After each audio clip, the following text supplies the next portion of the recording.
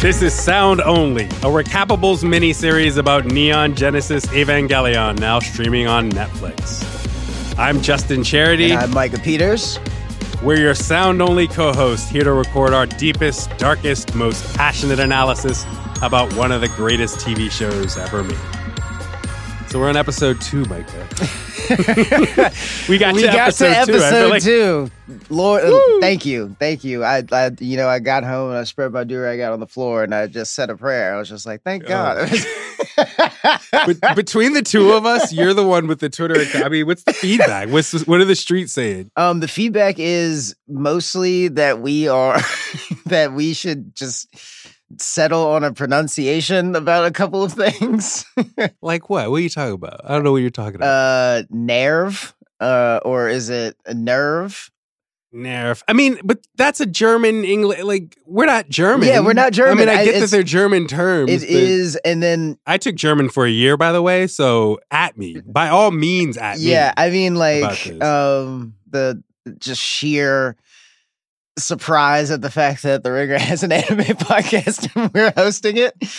You know, surprise, and also asking if we can do Cowboy Bebop next. I really would like to, you know, if you're with it, if the powers that be are with it. And then, of course, like questions about which Evangelion we're talking about on this podcast. And we are talking about the original, not the rebuild, not the movie series. The listener feedback has been mostly laudatory. I think I don't want to go too strong. Like, it's like I don't want to jinx it. You know, you asked me, and I was trying to tell you. But yeah, it's been, and also, you know, just the standard stuff about any time that I say I'm doing something with Justin Charity, they tell you to get back on Twitter. So never, motherfuckers. Absolutely not. I will not get in that robot. That robot is headed to oblivion, and I am not going there. I asked Charity why he deleted his Twitter one time, and he just looked at me and he removed his Morpheus shades and he said, "Intuition." I hate you, man. Because a lot of people currently are watching Eva on Netflix, one of the things I saw upon the Netflix premiere of the show on Friday was people complaining about Netflix basically redubbed the show in a lot of languages, with the exception, I believe, of the original Japanese. But they, instead of just using the original English voice track, they redubbed the whole show. And specifically, and there were reports of this before the show premiered and people were very angry about it, they basically excluded all of the original English dub voice actors for the show. I mean, didn't even bring them in for auditions. Yeah, yes. And I actually listened to one of my favorite voice actors from the original cast, Tiffany Grant, talking about this in an interview recently. And, you know, it's funny to listen to her talk about her original casting on the show. Tiffany Grant plays Asuka, who's a character that we haven't covered yet. We'll cover her in the next episode. But she talked a lot about basically demanding to be on the cast of Eva for the English dub once she saw the show as it was airing in Japan, and sort of identifying it as something special and something that she wanted to be a part of. And the way she talks about her eagerness and her aggression in getting cast in Eva is very consistent with the character she plays on the show. And I think that sort of speaks to why a lot of there's a certain defensiveness about the original English voice cast for Evangelion that has a lot to do with those actors really feeling like they very specifically inhibit the characters they're playing. Oh yeah, like a very like singular, like a unique understanding of, like, say for instance, Rey as somebody that has like the nigglings of human emotions, but doesn't really know how to express them, and like being able to do that with your voice, for an animated character, I mean, like, is no small feat. I mean, it's no mean feat. Yeah. That said, I like the Netflix dub. I think there are definitely substantial differences in. I think I maybe understand more so complaints that people have about the Netflix script for the voice actors, but the actual voice performances I like. I think a lot of people seem to forget that I think there are really great moments in the original English dub for Eva but I think it's very uneven. And I think specifically the first 9 episodes of Ava in the English dub have really rough voice acting. I will stand by that critique at least. Like it's very sort of TV cartoon voice acting where there are very heavy beats and it sometimes does not seem like characters are having continuous conversation so much as they are doing line readings. And that really doesn't get resolved until after the introduction of Asuka. But I think that the Netflix dub is smoother, and I think it changes the quality of the show in a certain way. And I get why some people are mad at it. I don't think it's prohibitive. That's my take on it. I think End of Evangelion is a totally different case, though. I think the movie is a different case, and I love the original voice acting in that movie. And so when I finally watch it on Netflix, maybe I'll be as pissed off as everyone else is. Another thing that people have been noticing about the Netflix dub is that, so we know we talked about this. You've heard the lead music to this show that Evangelion begins with this very upbeat poppy song. That's still there. It's like a very shiny, bright pop song that is called Cruel Angel's Thesis. Yeah. But the outro, despite whatever would have happened in the show, whether it was, like devastating, which it usually was, there was like the calming factor of at the end credits used to have a version of Fly Me to the Moon on it. It's a very calming note, but like now there's just this really morose piano music that plays at the end of it. It's Rei's theme. It's Rei's original theme that plays at the end of the episodes now, which is very sort of, again, as you say, it's morose. And I think Rei's theme is one of the best musical themes in the series, but it's just such a different tone of ending the show with those covers of Fly Me to the Moon. It's just a very different tone to end episodes on. And it also does feel like part of the musical signature of the show. Like I'll say, when I was a kid getting into Ava, I actually was so enamored with this show and so enamored with Shiro Sagisu's score for the show and for the movie that I ordered all of the original Ava soundtracks. And I remember one of the discs has, there really were like 12 different covers of Fly Me to the Moon on them. I was like, half the disc is just Fly Me to the Moon over and over again. So yeah, I think that musical signature, it is one of the stronger musical signatures in the show. It is funny though that people are mad that the end credits have replaced one strong musical signature from the show with another strong. It's like people are shitting on Rei's theme music, but Rei's theme music is beautiful. I don't know. Rei's theme is good. It's just not it doesn't massage my temples like Fly Me to the Moon does. It's not some real bossa nova hours. Yeah, real bossa nova hours. Real easy listening hours. Whomst up. Whom? We're already talking about the end credits. We should talk about the episode. No, we absolutely should.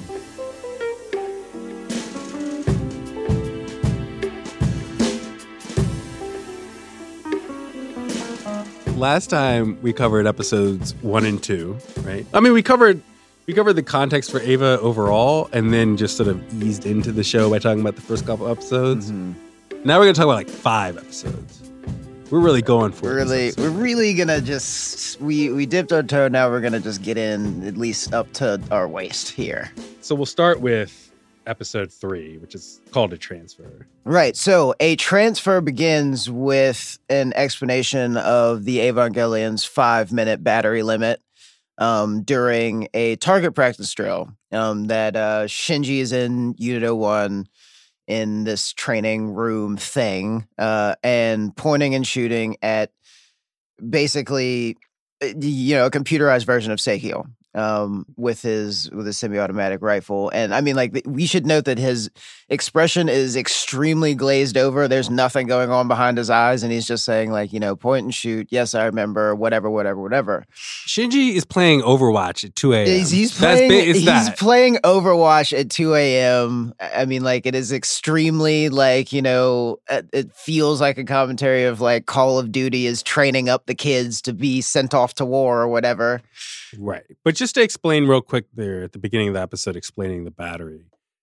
This is when we first sort of, Ritsuko explains the idea that listen, the Ava is powerful, but one of the compromises is that it uses a lot of energy. And so you have two options. You can either have the Evangelion unit plugged directly into Tokyo 3's power grid, and there's this really complex network of plugs basically all over the city, and the Eva can trade off plugs in the middle of battle to maintain sort of continuous power supply. Or if the Eva needs to be mobile, more mobile than the electrical grid allows, the Eva can go to battery power, but the battery only lasts 5 minutes. 5 minutes in low gain mode and like only like 1 minute of full operational capacity.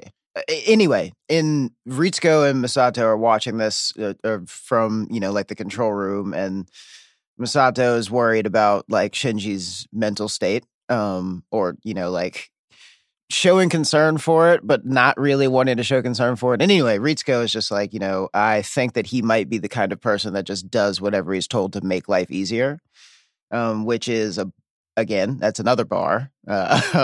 And I think that you were like, it's really interesting because the conversations that Misato and Ritsuko have are essential to the character building, like Shinji's character building. And Ritsuko kind of expresses with a sharper edge, like commentary on who the kind of person that Shinji is.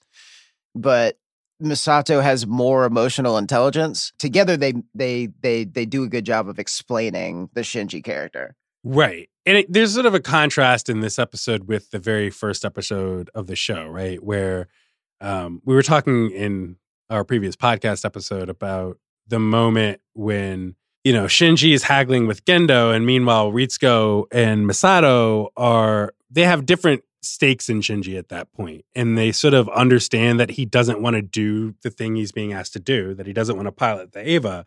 But all of the adults, Gendo, Ritsuko, Misato, are aligned against Shinji. But in that first episode, you kind of get it because they're in the middle of an emergency, right? Tokyo 3 is being destroyed as they speak by this giant monster that's stomping around. And so it's easy to sympathize with Shinji, who's afraid, while also sympathizing with Ritsuko and Misato, who are like, well, our task is to save the world. That's sympathetic in its own way. But the conversations that Misato and Ritsuko have now are in a different context where they're just training. And so you'd think that maybe the lack of urgency would sort of give them a bit more space to be sympathetic about Shinji. You would think so, but I mean, like, still, for all intents and purposes, Shinji is a means to an end for Ritsuko. And that is what it is in the beginning for Misato, except for the fact that she grows a conscience at a quicker rate than everybody else. I'd put it this way. During the practice drill, right, there's no Angel attacking Tokyo 3. There is no big, urgent emergency that's sort of distracting from everyone's humanity in the moment.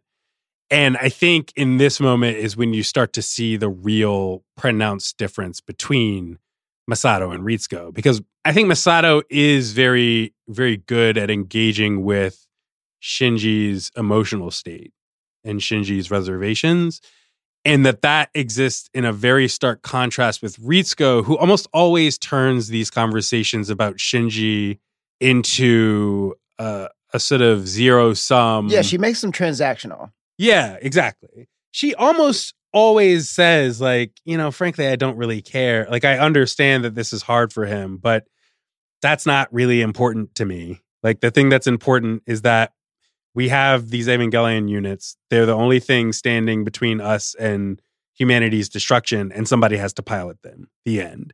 And that's Ritsuko's outlook on a lot of this stuff.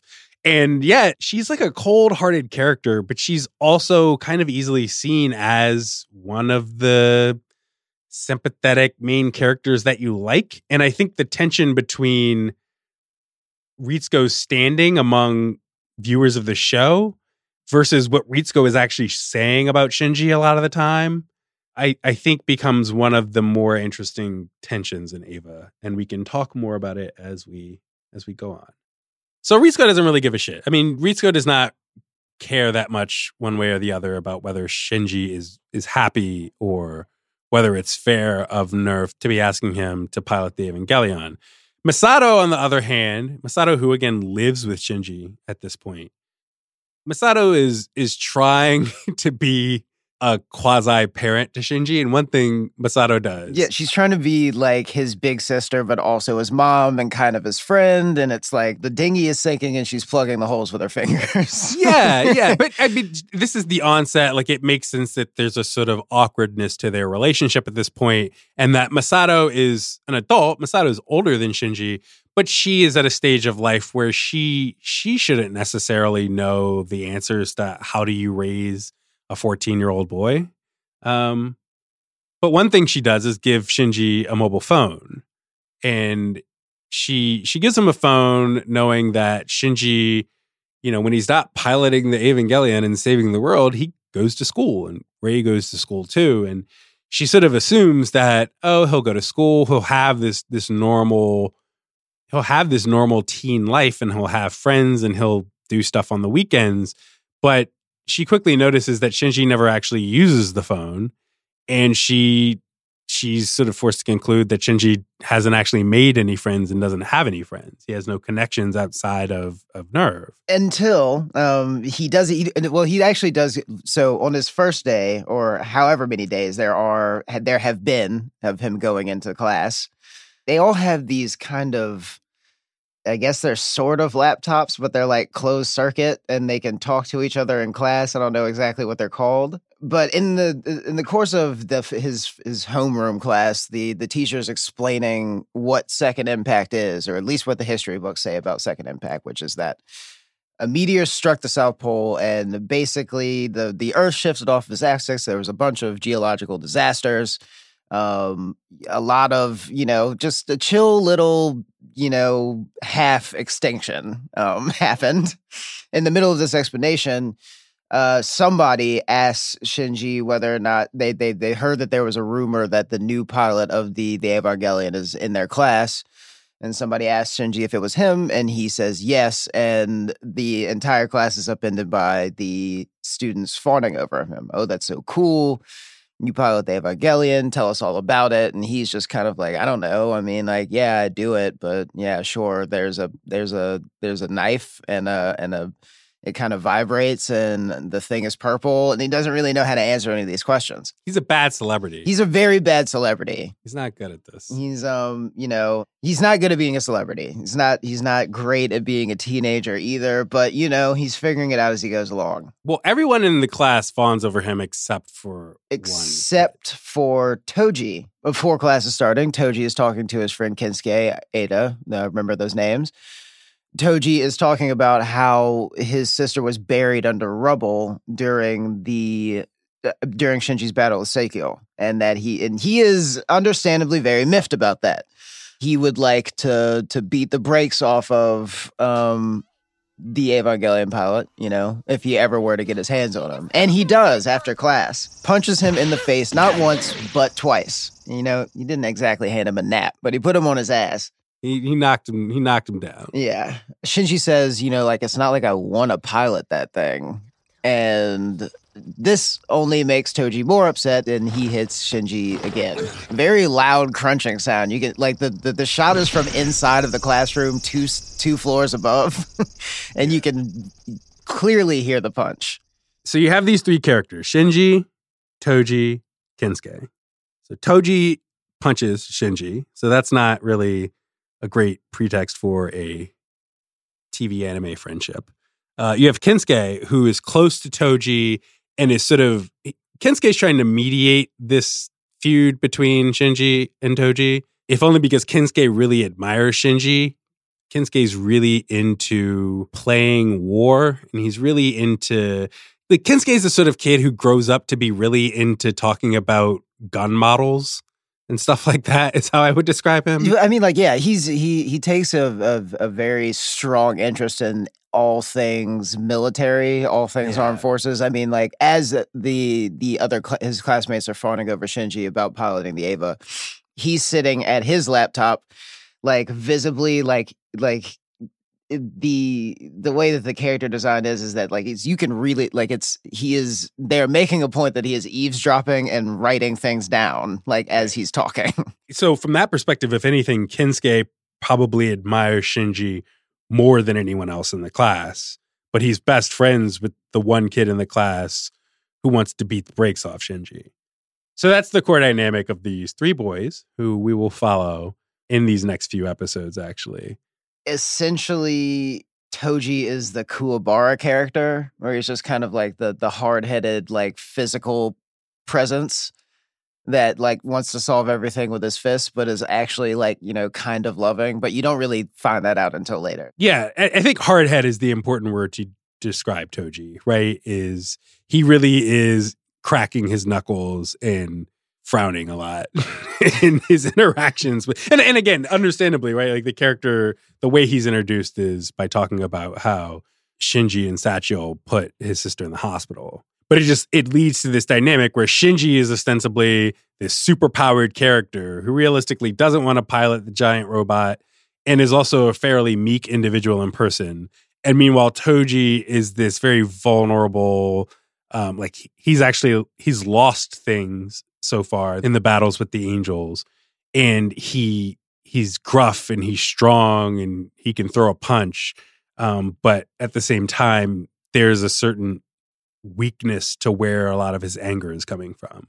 It's like he latches on to like very like outmoded ideas of masculinity. I mean, like, you know, I demand satisfaction type shit. You know, you have Toji who resents Shinji, but then you have the rest of the school who, if anything, the rest of the school just fetishizes him in a way that there isn't a lot that Shinji knows what to do with that, right? Like he's just a fetish object for all of these people who see him as a cool celebrity pilot. And not as like, you know, just a 14-year-old boy at school.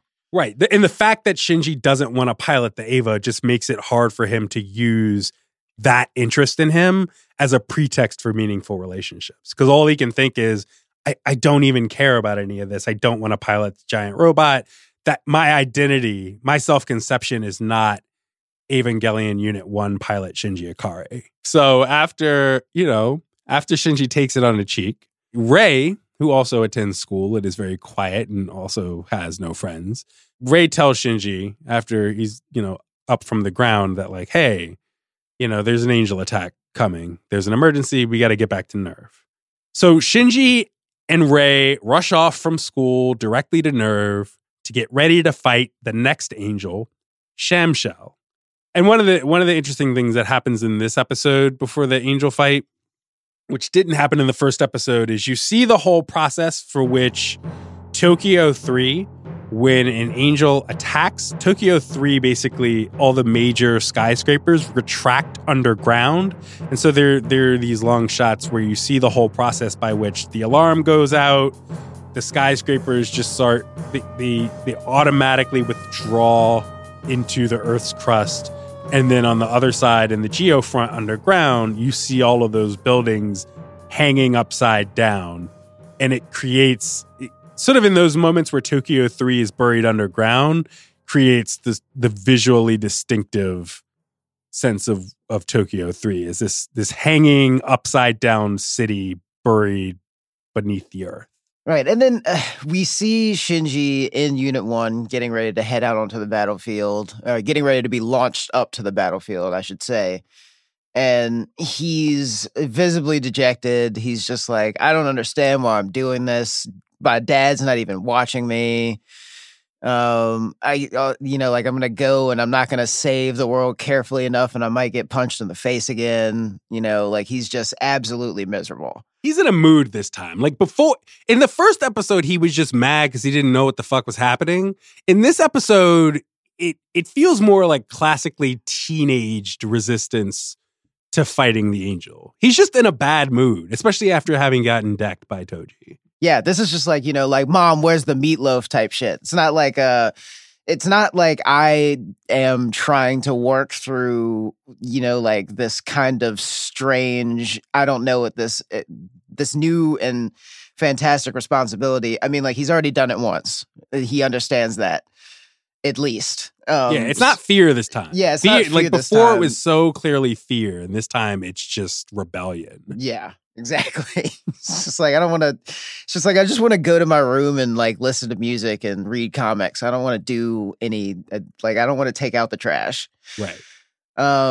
But he is launched up to the surface and he goes into a fugue state. Like, I mean, kind of similar to how he began the episode, just kind of glazed over, being like, I remember that I'm supposed to point and shoot. Goes up, and at this point, it does turn into something like fear. He's just like, if I just remember to do these two things, I'll be okay. But he jumps the gun, and obscures the target by firing wildly from the hip with his semi-automatic rifle, and everything goes sideways. Everything goes pear-shaped after that. So you have Shinji in a bad mood. You have Shinji opening the fight kind of sloppily, and then worse yet, you have Shinji realize. You have Shinji see that Kensuke and Toji are actually caught out on the battlefield in the middle of all of this. He notices while he's sitting in the cockpit. And so this creates a dilemma of just, I mean, think of the exercise in the beginning of the episode where, again, he's doing the whole point and shoot. I don't care about any of this. And he's already fucking up in terms of his offensive strategy for beating the Angel. But now he's been thrown this complication that he hasn't been trained for. And he knows these people who are caught out on the battlefield, and he really just doesn't know what to do in that moment. And certainly none of the sterling adults at NERV have taught this kid how to actually save civilians or anything like that. They're just so concerned with defeating the Angels. They don't really prepare them for a whole lot of eventualities. It's just kind of like, we have 5 minutes to do this.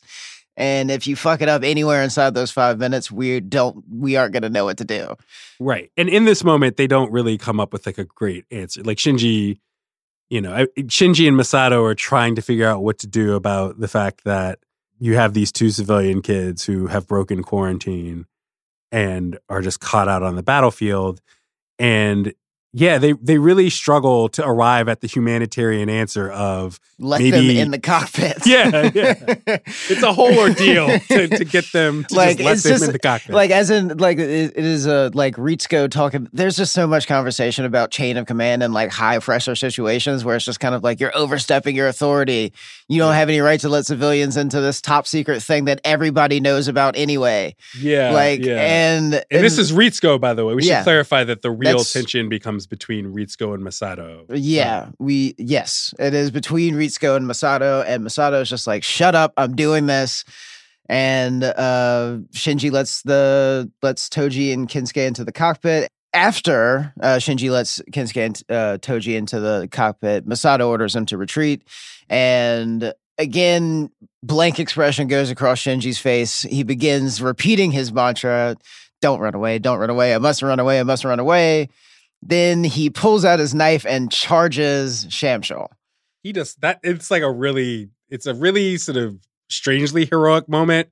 But the thing is that, like, it's ill-advised. It is completely ill-advised. And the thing is that, like, a thing that I wrote down when, like, rewatching this on the Netflix dub this past weekend is just that, like, I like the fact that the cool thing in the beginning parts of these episodes is that the feats of heroism are more so the things that happen outside of the Eva or just as he's getting into it, like the decision to go again, so to speak. And then like the moments that would traditionally be the moments of bravery are actually moments of near madness.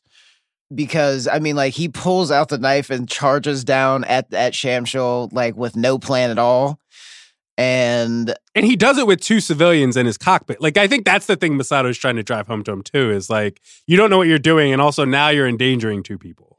Yeah, exactly. And I mean, here's where we should pause and talk about the hallmark of anime, which is, prolonged screaming. Usually it's like sounds kind of like triumphant, right? Like kind of guttural and like, hear me. Yeah, exactly. Hear me roar type shit.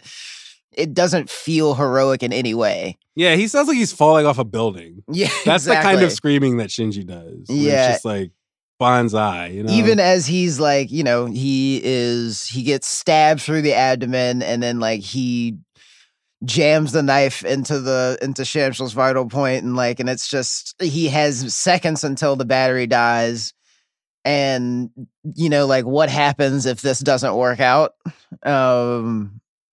It's not like it doesn't feel good when he finally kills Shamshal. It doesn't feel good at all. And like as the battery powers down and the cockpit goes dark, he just begins to sob. And Kensuke and Toji don't really know what to do with that. Right. And it's like we were talking last episode about how throughout the show, the Evangelion cockpit for, I'd say, all of the pilots is framed as this very lonely, dark, isolated, closed-off place. And one thing about this episode is that because Kensuke and Toji are brought into the entry plug, into the cockpit with Shinji, it sort of changes the dynamic, right? Because it's one of the few times in the series where Shinji actually is not, he literally is not alone. He's got these other two people in the cockpit with him.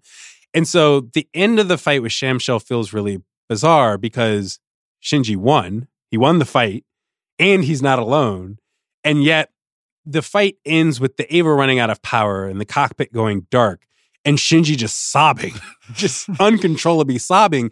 And he's got these two people who aren't his friends, admittedly, but he's got his two classmates with him. One of them being Kensuke, who's this guy who clearly admires Shinji. And they're looking over his shoulder and they don't know how to make him feel any less alone. They sort of can only just awkwardly watch over him as he sobs kind of inexplicably. But yeah, it's so weird that it's the fight that Shinji very quickly and unambiguously wins. And yet everything about it just feels like, okay, but you can't do that again. Yeah, nothing about it. Though. Yeah, it's just like nothing about it feels good. I mean, like it's a victory that feels like a defeat. And after that, Shinji misses school for the next 3 days. And it rains. There's a lot of rain. There's shots. a lot of rain shots, a lot of rain shots, a lot of empty streets, a lot of pained looks and expressions. Toji kind of staring out of the window, just being like, I'm, maybe, I was too whatever. Like, it's just basically he's fumbling around to say he's trying to get rid of that toxic masculinity, but he's trying to overcome that. You have to keep in mind, this is 1995, so it's much harder then than it is now, even to. Except for the fact that like Kensuke is like wild, like he is like strangely emotionally mature. He's just like, yo, stop being a weirdo and go call him if you're worried about him. Yes, Kensuke says, bro, you got to put that shit to the side. Just call your mans, sort it out. If Drake and Meek could put it behind them, you two gotta set this aside. You know what I mean? But the episode ends with this again. It's like raining and at school, and Toji is deliberating, and he finally decides that he's gonna call Shinji on the phone that Masato has previously said that no one ever calls Shinji on, just to check in on this guy who clearly went through a lot and has missed school for 3 days. But Toji calls him, and the episode cuts there. And we don't know whether Shinji answered the call, but we know that for once, finally, somebody has called Shinji Ikari, hopefully with the intention of befriending him. So the next episode is Hedgehog's Dilemma. And Hedgehog's Dilemma does not actually let Shinji off that easily. Hedgehog's Dilemma wants to spend a little bit of time with the fact that Shinji kind of fucked up the fight against Shamshal. And it also wants to spend time with Shinji's trouble with making friends. And so instead of the episode just opening with, Toji calling Shinji and Shinji being like, oh man, do you want to hang out? Instead, it's sort of the opposite of that. Hedgehog's Dilemma opens with Shinji running away from home. In a very extensively running away from home. He doesn't just, he runs to like the mountains. Yeah. He doesn't, like it's by the time you get to it, he's in the mountains. Like, I mean, like as like he gets on the train and rides it to the last stop, gets out, walks around, goes to a movie theater, and then ends up in the fucking mountains. Yeah. It's just like, it's such a long sequence too. He does so many things, and it's just the fact that he ends in the mountains, the wind blowing in his hair, there's mist everywhere, and he's looking out over Tokyo 3. And it's not like he packed either. That's the other thing about that that's funny. It's sort of he's just got the clothes on his back and his backpack. That's it. Right. At one point he sleeps on a bench in a lobby, right? And he just sort of keeps going. He hasn't packed. And you're sort of left, I feel like, to interpret whether the fact that he isn't actually carrying belongings with him, whether this means that he's sort of just acting out and he intends to go back to Nerve, or whether he really is trying to create real permanent distance between himself and Nerve. But in any case, he ends up in the mountains, and in the mountains he runs into Kensuke. Actually, he keeps running into Kensuke. He's running into Kensuke, like in the middle of battles. Like, I mean, in the mountains. I mean, like, Kensuke is just like he's a plant. Kensuke is an industry plant. He's an industry plant. Kensuke has 1 million views on YouTube, and no one knows why. Yes, Kensuke's a spy. Kensuke, he runs into Kensuke like acting out like in the middle of a very like involved like war recreation type thing. He's wearing full head to toe fatigues, and he has like a little toy gun. It's like dusk. He's doing this at dusk, and he's alone. He's not with Toji. It's just Kensuke, and he has like an action figure with him. But otherwise, he's playing war like in the middle of a field at the base of these mountains.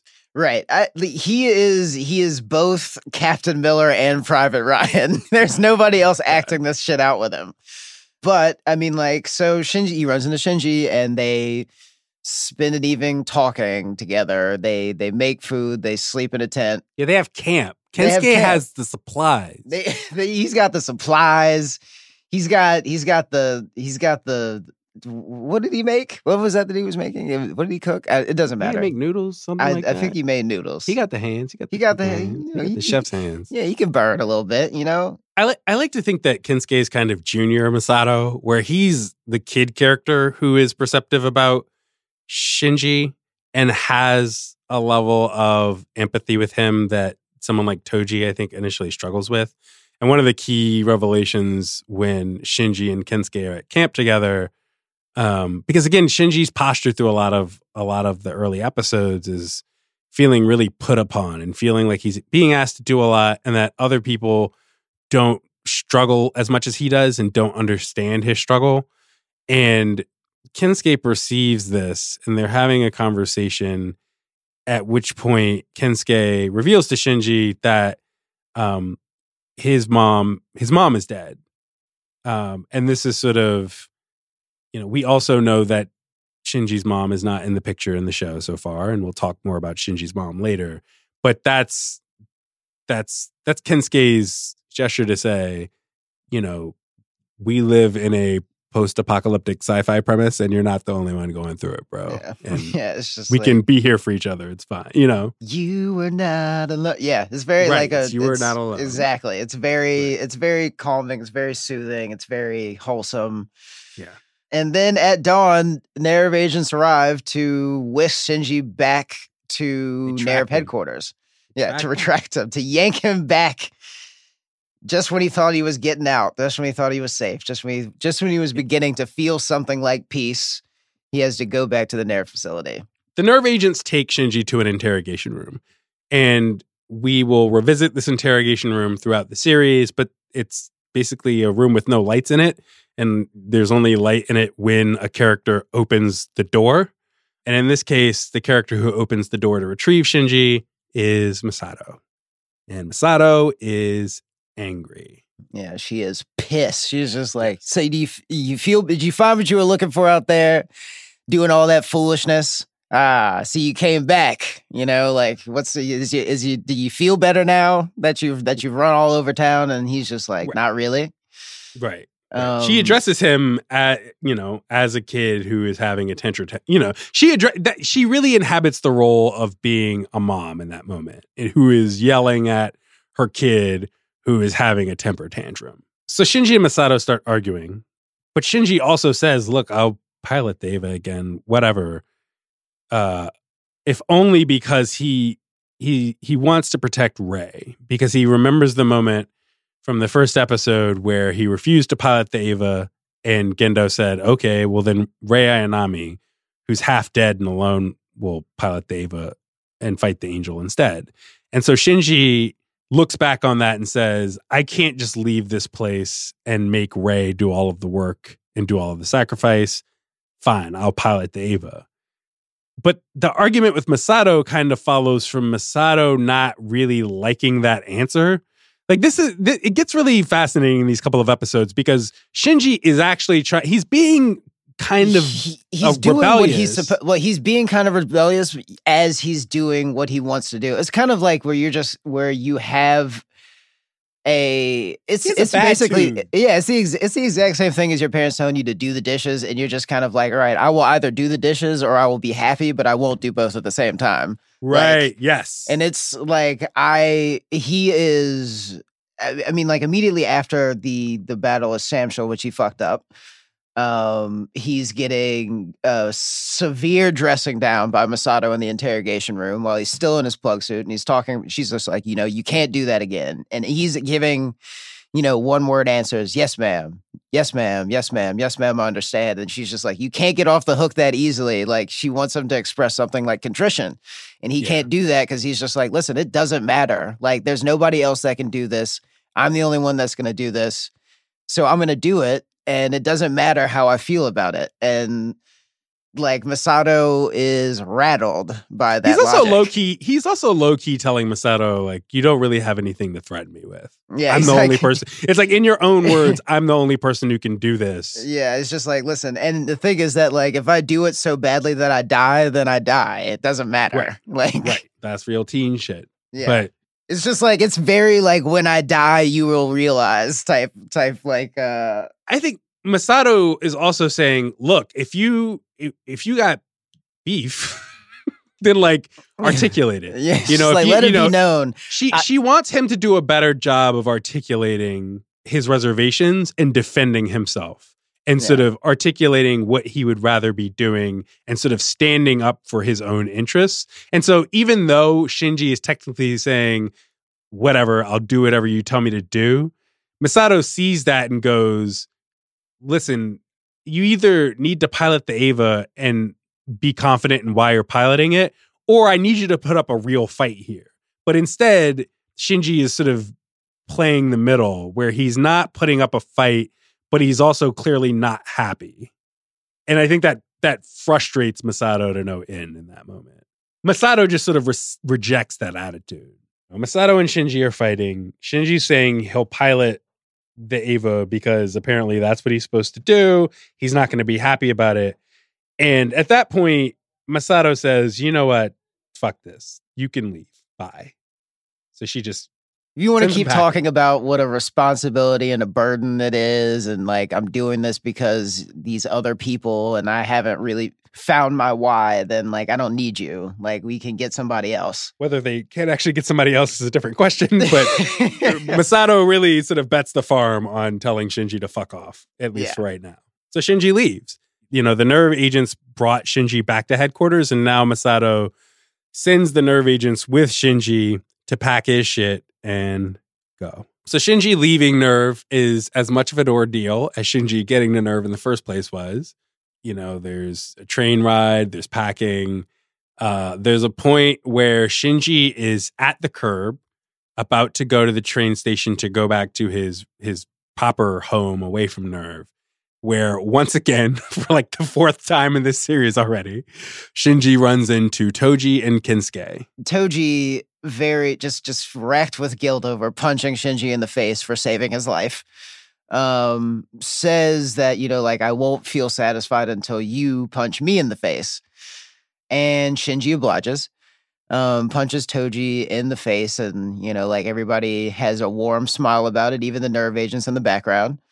And then Shinji is carried off to the train platform, except for when he turns around and, just announces himself to Toji and Kensuke. It's just like, I'm not brave, I'm cowardly and dishonest, and, I am selfish and afraid and all these other things. Just it's really kind of, it's a lot to handle.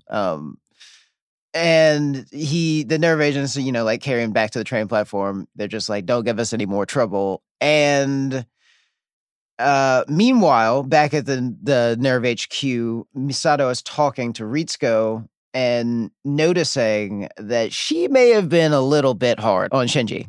So Shinji has already left Nerve at this point. And Misato and Ritsuko are talking about Shinji. And Misato's realizing that the reason Shinji was mouthing off to her and the reason he sort of started to adopt this very defensive, arrogant posture toward her is, in her words, it's because it's the only way Shinji knows how to relate to others, right? She kind of attributes to Shinji. She projects. Yeah, it's a hard project because it's like in the show itself, it feels like you're meant to take that moment seriously. That Misato is realizing that like, oh, Shinji has trouble relating to others, and that's why he mouthed off at me. But it's you watch the scenes where Misato is yelling at Shinji and getting mad at him, and honestly, in those scenes, it feels way more like Misato is the person who is mouthing off, to use her own term, right? It feels like she's the person who, in a moment where Shinji is trying to articulate this complex mix of emotions, one of those emotions being, I do want to do what I'm told because I know other people depend on me doing what I'm told. On the other hand, I'm a teenager and you're asking me to do a lot, and I wish that there were better ways for you all to help me process this. Like, what Shinji's trying to articulate is pretty sympathetic, and it's pretty sensible, especially for a 14-year-old character in his circumstance. The character who's really mouthing off and who's really acting kind of disproportionate to what Shinji is saying is Misato herself. And I think that projection, the level of projection that happens in that scene where Misato is like, oh, I see, he just doesn't know how to articulate himself, even though Misato herself doesn't really know how to articulate herself a lot of the time. It's one of the earliest examples of the dynamic that emerges throughout the series of the children and the adults in this show both acting childishly, to put it nicely, right? And sort of not they just really not covering themselves in glory here. Yeah. It's easy to look at the show and be like, okay, there are the teen characters and there are the adult characters, but a lot of the show engages with the fact that the adults here are not always acting with the greatest sympathy and with the greatest emotional clarity. It's just like it just seems as though like the show is trying to make the point that like adults are maybe more articulate and have like, more entrenched reasons for doing things, but aren't necessarily more emotionally intelligent than the teenagers are. But in any case, I feel like Misato gives herself a lot of credit for this revelation that maybe Shinji is just upset and struggles to relate to other people. Yeah, she gives like one word. She gives like one sentence, like therapist diagnoses about Shinji, and then she's like, "I've figured him out." And then so Misato leaves Nerve to go to the train station in hopes of catching Shinji before he's gone for good. And sure enough, Misato arrives in her blue car, in her Renault Alpine. Yeah, she arrives at the train station.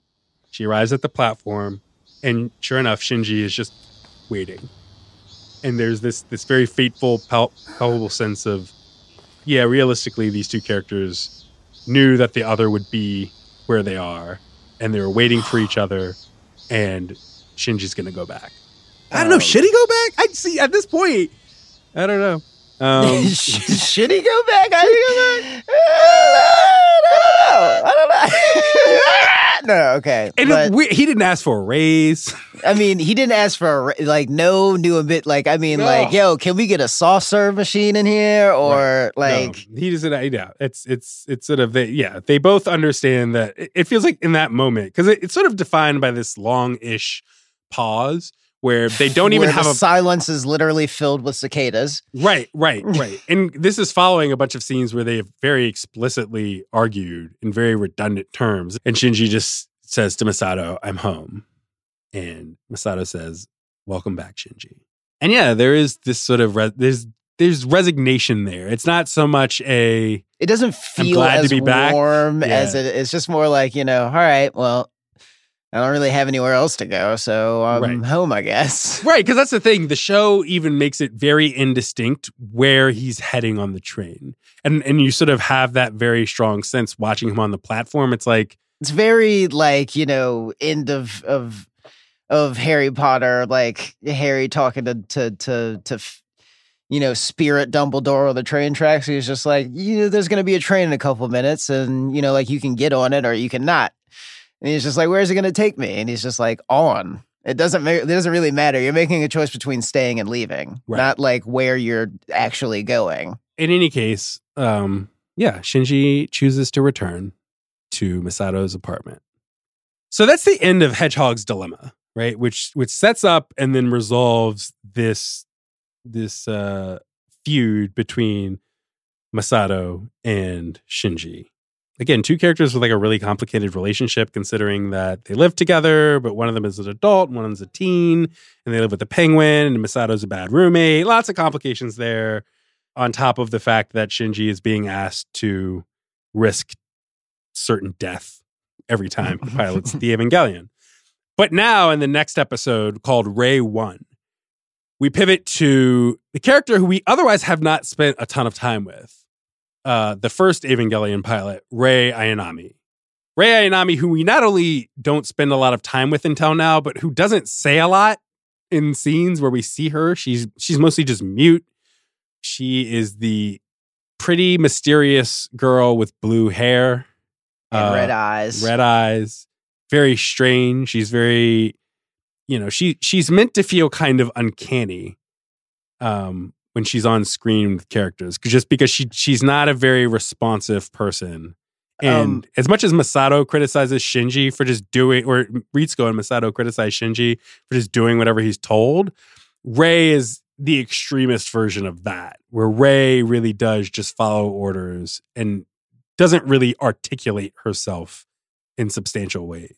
Yoshiyuki Sadamoto, one of the founding members of Gainax's studio that created Neon Genesis Evangelion, and he created the Rei character. Like, he did the character design.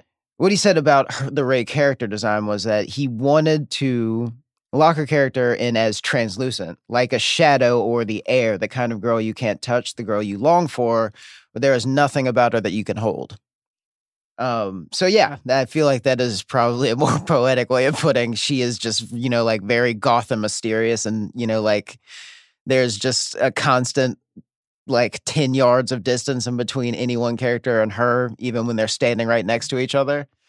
She's very strange, and a literal blank slate. And the show writes over that blank slate in Rei 1, right? This next episode.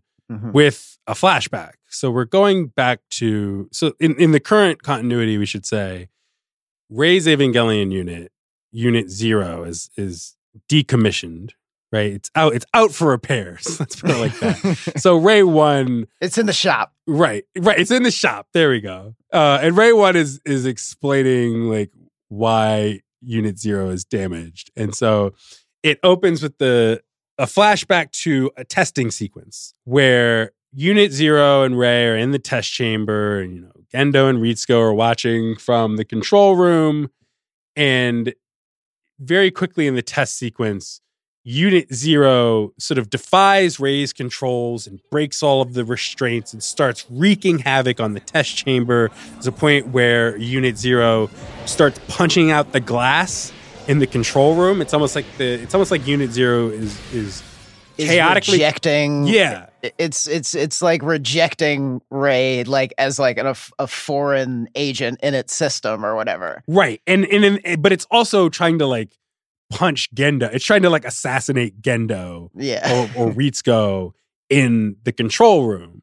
And that shot is very interesting because it's sort of Gendo does not. Everyone else in the control room is panicking as Unit 0 is going out of control, but Gendo is just doing his glassy stare of like, yes, this is going poorly, I see. It's very, he's not very responsive to the failure of this experiment with Unit 0. I don't know about this. Well, we need to put some more checkpoints in place. So basically, Ritsuko is like, we gotta eject the entry plug, we gotta stop the experiment, we have to deactivate Unit 0. But they're in this test chamber that has like a ceiling that's barely higher than the Eva itself. And so the entry plug ejects, it hits the ceiling, it sort of drags along the wall, and it hits the floor, at which point it's all banged up and Rei is inside of it. And that's when Gendo panics, right? And so in that moment, Gendo runs down from the control room onto the floor, and he runs over to the entry plug, which is, it's shown as being like scalding hot. It's got all this steam evaporating off of it.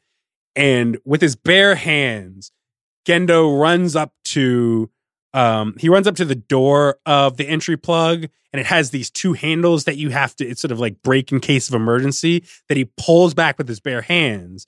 But the handles are scalding hot, and you just see the two handles burning his hands as he pries the door open.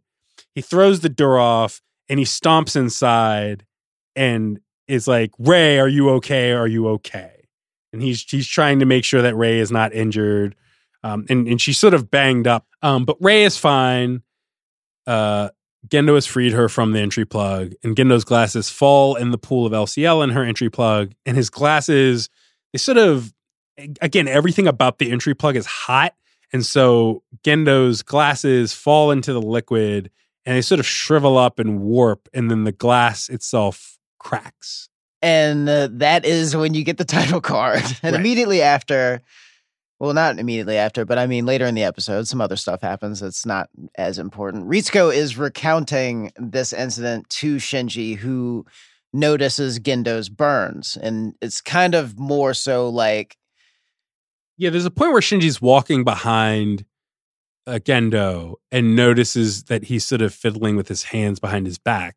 And he sees the scarring on Gendo's palms, because it's in a moment where otherwise, like, Gendo a lot of the time is wearing these white gloves that feel like a very signature part of his uniform. But it's in this moment where Shinji is able to see Gendo's burnt palms and is sort of wondering what happened there. And so Ritsuko telling Shinji and about this. He cannot believe that he committed such a selfless act. Right.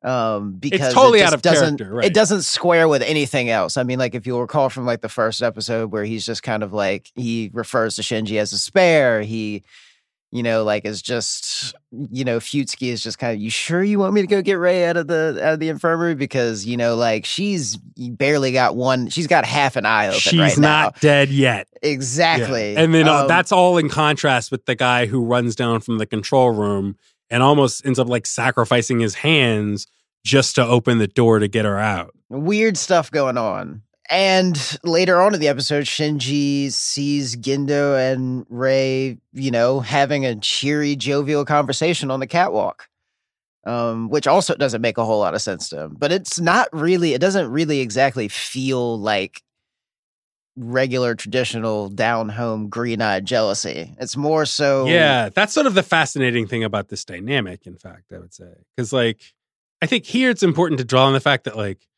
Shinji is an only child. He doesn't have siblings. He clearly has a very troubled relationship with his parents. You'd forgive Shinji for seeing Gendo interacting happily with Rei, or hearing Ritsuko recount the story of how Gendo saved Rei from the entry plug. You'd forgive Shinji for processing all of that and thinking, why doesn't my father treat me like that? Fuck this girl. Like, fuck Rei. I don't, like, who is she? What's the big deal about her anyway? But instead, Shinji responds to her with more so a sense of fascination, right? I don't think there's really that much of a hint of jealousy at all. He just doesn't get it. He doesn't really get what he's looking at, and he's trying to figure it out. He's trying to figure out why there is this emotional outlier, why the only time he sees his father smile or can imagine his father smiling and acting passionately is when he's interacting with this strange goth teen. Shinji's reactions to these moments, these revelations, I think can be more ably described as like seeing a dog walking upright on its hind legs and being really sad about it. That's oh my God. That's it though. That's totally it. That's what it's like though. Yeah. That's totally it. So at this point in the episode, it's established that Shinji Ikari is curious about Rei Ayanami. And I think even earlier on, Kinsuke and Toji, they actually see Shinji at one point at school looking over at Rei and sort of wondering why Rei is alone. And Kinsuke and Toji just assume that Shinji's staring at Rei because he's attracted to Rei. And a similar misunderstanding happens in the next scene now, where Masato actually has Ritsuko over for dinner. And Ritsuko gives Shinji a pretext to go visit Rei's apartment. Because Ritsuko's like, oh, by the way, well, first of all, we learned that Masato is a bad cook. We learned that she should not be hosting anyone for dinner because all she knows how to make is instant noodles. And she's somehow managed to fuck them up. And Ritsuko says, please do not invite me over to your apartment anymore unless Shinji is cooking. But Ritsuko also says, oh, by the way, I was supposed to give Rei this updated security badge earlier today, and I forgot. Shinji, before you come into the office tomorrow, can you go to Rei's apartment and give her the badge so she can come in without any problems? So that right there is your pretext for Shinji Ikari to finally go, I think, properly introduce himself to Rei Ayanami. It's funny because when Ritsuko gives Shinji this task, Masato makes the same innuendo of like, oh, Shinji's going to go to Rei's apartment. Cuties. Yeah, it's very, it's very like, it's strange. The whole thing is, yeah. Anyway, this is after several characters have basically accused Shinji of being attracted to Rei, or assumed that he is. Yes. He goes to Rei's apartment, and he makes a journey. He doesn't. He makes a journey. He makes a real trek to Rei's apartment. It is like give a neighborhood way out in the it's like it's in the like it's like way out there, like on the outskirts, and it is in a giant building, in a giant apartment building on the first floor. Like there's just mad trash outside. She lives in New Jack City or something. You know what I mean? Like Rei Ayanami, like she is in the Carter. Like what is going on with her apartment building? And it's like, it's not like there are other people in the building. So she really is like there, the slumlord and tenant. She is there on her ones, right? Yes. And like, I mean, the door's open. The door's open. He walks in. There's a minimal amount of natural light, like just enough for you to see a literal cot with a single pillow on it. Yeah, it looked like somebody was making like meth or crack or something at one point, and then they fled because the police got, no, it really does look like a place where somebody like can coalesce, but not like a place that anyone lives. Yeah. It looks like the safe house that Ethan Hunt finds in like the middle halfway through the third act in any Mission Impossible movie. Yeah, that's right. Like, safe house is right. Yeah, they've got there's bandages and bloody towels and like some like little wooden pallets to bite down on as you reset your own bones, and there's not a whole lot of other stuff. Like there's medicine. There is one sentimental affect in the apartment. Ah, yes. Gendo's warped glasses. Right. Warped cracked glasses, the stuff that he, a remnant of the time that he saved her life. Right. So Rei has taken those glasses that got warped and cracked and fucked up in the LCL, and she has them in her apartment. And this is one of the first things that Shinji, who has rudely just sort of invited himself into Rei's apartment, he sort of allows himself over to Rei's desk, and he picks up the glasses and he puts them on. And this is, again, he's in the apartment alone at this point, and he puts on Gendo's glasses and he turns around. And mind you, like, Shinji himself doesn't wear glasses, so there's a blurring of the image that happens once he puts on Gendo's glasses. And he turns around and he sees Rei exiting the shower with like a towel wrapped around her. And Rei is very slowly walking toward him. And he's clearly like just mortified because Rei is basically half naked and clearly like reacting to the fact that he is wearing his father's glasses. So Rei, who does not speak, who just moves towards Shinji, reaches towards Shinji's face to take off the glasses. And Shinji's also trying to take the glasses off. And it's this awkward moment, at which point Shinji trips and falls in slow-mo. Can we note that this is not a thing that would happen? Yeah, this is an anime to two thing. people in real life. Like, I mean, like, it's very like the way that they fall over. It's anime. Is like, this is some anime fall. It is some anime shit, but also for anybody that doesn't really understand what you're talking about, from it's an extremely anime thing to happen. Like, think of any infomercial where they're trying to sell you, like, you know, like a thing that cooks a single egg, and it's just kind of like a person like carrying like a cup full of water for some reason, and they somehow end up breaking all of the dishes in the cupboard. Has this ever happened to you? Has this ever happened to you? Yeah. Like, that is what this mishap is like. Right. But applied to what is essentially like a sexual pratfall, right? Yeah. Where the idea is like Shinji falls. He's like he trips over his own dick and falls on top of a naked woman in her own apartment.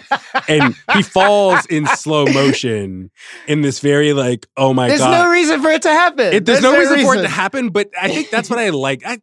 One of the things I love about the show, though, is like, it's such an it's like the fact of him falling in that way on top of a naked woman is so awkwardly impractical that it justifies the awkwardness of the scene, right? It's in his world, it's awkward because Ray's naked, but for the viewer, it's awkward because that would never happen. And so it's two kinds of awkwardness layered on top of each other. Well, then there's also it makes the scene uncomfortable to watch, for one. Well, it's a very uncomfortable watch, this scene is. But I mean, like, there's a third layer of awkwardness because when he falls down on top of Ray and his hand is on her boob or whatever, he's just like, right. She goes, it's not like Shinji is obviously like shitting himself. It takes him a second to realize his hand is on her boob. Yeah, exactly. Yeah. And then she's just like, yo, like, can you move? Yeah, it's like one of the first times Ray really says something in a very, she's really issuing an instruction and articulating herself in a very non-passive way, is her telling Shinji, can you move? It's such a drag, man. It's like, so there's good. Literally, there's no no emotion, no annoyance, no anything behind what she's saying other than like, I need to get dressed and go to work, like, and you are in the way. Yes. Can you just move, please? Yes. And that sense of there being no real emotional response is sort of emphasized further in the fact that even when she gets up, and again, like, this awkward boy has fallen on top of her while she's naked, but she doesn't cover up after that. Well, she gets dressed, but she just gets dressed in front of Shinji. She barely registers his presence in the apartment, even though he has, you know, like, done all of this shit up to this point. Like, she regards like Shinji like a coffee table that she accidentally bumped her leg on while she was on the way out of the door. It's not like he's actually he's not. It's almost like he's not even there. Well, with the exception of the fact the one dedicated thing she makes a point of doing is retrieving the glasses and eventually putting them in a glasses case for protection from people like Shinji. But yeah, it's sort of her desire to retrieve the glasses and put them away overrides all of her perception of everything else about this otherwise bizarre and awkward encounter between her and Shinji. She leaves the apartment while Shinji is in the process of, you know, stammering through why he is in her apartment. And then follows this awkward scene where he's just kind of following her to Nerve HQ and walking like an awkward 2 lengths behind her the entire time. Yeah. Shinji does this with a lot of characters. He does it with Gendo. He does it with Ray. I think the only character he actually walks like a normal person with is Masato, maybe. I mean, like, he even does it with Kensuke and Toji. Yeah, he's like a sad dog. Yeah, he really is. Shinji is a sad dog. I really love the way that Ray is trying to swipe her card to go in and realizes that it doesn't work. It's honestly like a Roomba bumping up against a door. Like, it's not like not like a thing that she really registers. Right. And then Shinji's like, oh, right. The whole point of this was I was supposed to give you this card. And then she snatches it out of his hand. Oh my God. He's getting dragged. Oh, like Shinji. Yeah. Dear, our poor Shinji. But they do have a conversation on the escalator down to the training facility. And right. This is the first time they really have a proper conversation, Shinji and Rei. And it kind of feels like they're making a little small talk, right? But they end up talking about Gendo. Well, first of all, Rei calls Gendo Commander Ikari, right? So that's certainly more respect than Shinji uses typically to refer to his father. But she says, "Oh, you're Commander Ikari's son, right?" And she's talking about Gendo, and she's realizing that Shinji is very worried about piloting the Eva and that he doesn't feel safe and that he just feels very nervous. Rei at one point explicitly asks Shinji, like, well, he's your father. Like, don't you have faith in your father's, vision? And Shinji's like, of course I don't. What the fuck are you talking? Like, of course I don't. I have a deadbeat dad who wants me to die. Why? Shinji doesn't fuck with the vision at all. He does not fuck with the vision. And he starts, in fact, Shinji starts disparaging the vision. And he can only get a few words in edgewise where he's speaking pretty critically, pretty harshly about Gendo. And Rei just looks at him cockeyed and slaps him. Just slaps him across the face. Slaps him and then turns back around. Doesn't make a counter argument. He just slaps him and then turns around and is like, we're done here, sir. Oh, man. So yeah, after Rei slaps shit out of Shinji, Rei and Shinji are heading down to put on their plug suits. While Rei is in the locker room of sorts, she's reminiscing about, she's got the glasses and she's reminiscing about the last Unit 0 reactivation test when everything went wrong and Gendo had to save her from the entry plug. And this time, Rei gets in Unit 0 and Unit 0 goes through the same sort of, I guess, boot up process that Unit 0 went through during the failed reactivation test. But this time, the test is successful, and Gendo congratulates Rei, and Unit 0 is now back in service, able to fight alongside Unit 1. So now we've got 2 Evangelion units in the game, which is convenient because immediately after the test, an angel arrives. And I guess the best way to describe this one would be, the best way to describe Ramiel would be as a floating, gleaming cube that just kind of like radiates random Gregorian like choir music. Well, okay, I would say it looks more like, it's like 2 pyramids glued together by their bases. Yeah, there you go. It's like 2 pyramids stacked. It is 2 pyramids glued together by their bases, and it's blue. It's very blue, right? Yeah, well, it's mirrored on all sides, right? And as it's floating through Tokyo 3, they deploy Unit 1 against it, and just as Shinji and Unit 1 arrive above ground, they just get their chest caved in by a particle beam. Rei 2, the next episode, Rei 2 opens with that shot of Ramiel just straight putting a hole through Unit 1's chest with Shinji Ikari screaming out in agony, being like, get me out of here. And then Masato just withdraws Unit 1 immediately back underground and is like, oh, all right, we got to figure this shit out because this is clearly not going to work. Yeah, this one's a dud. Scrap it, tape it, move on. Next one. Ramiel's great because like Ramiel, with Sachiel and Shamshel, which are the first 2 angels we see in the series, they have different designs, right? Like, Sachiel looks like a zoot suit, as we discussed earlier, and then Shamshel looks like the Pokemon Kabutops, basically, but with like weird laser arms. It looks like a weird crustacean type. It's like if Godzilla were a crustacean instead of a lizard.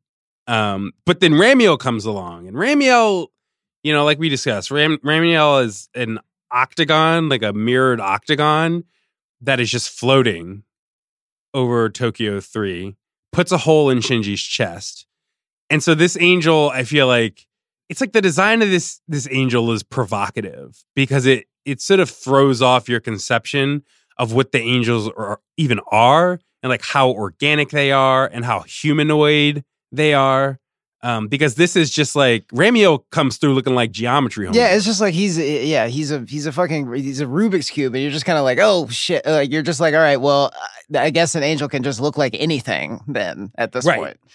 And it could also, an angel could also do anything, because again, this angel comes through and is basically the sort of concept for Ramiel is a sniper. Yeah, Ramiel's just Ramiel can hit you from range. Yeah, it's a hovering fortress that is also a long distance particle beam sniper. Ramiel gets that first shot off against Shinji.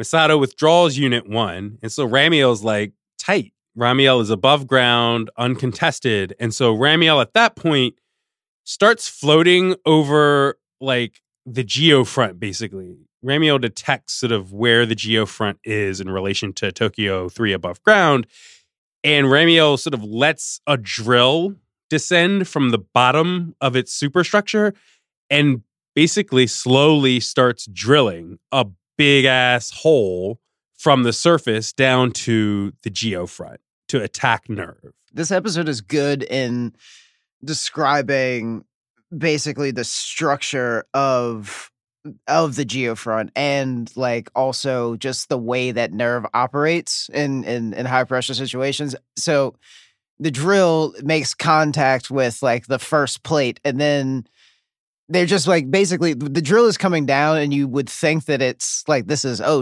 mission critical. But then, like you cut to Misato in the captain's chair in the control room, and she's like getting a briefing on everything. It's just like, yeah, I think they're going to try to, launch a direct assault on NERV HQ. And she's just like, oh, the arrogance. And it's, because it's just like, nerve. Yeah. Then then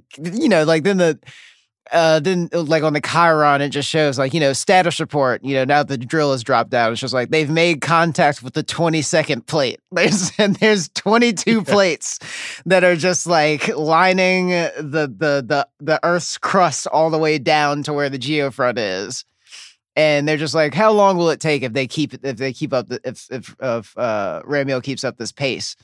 And it's just like, they ought to like get close in about 14 hours.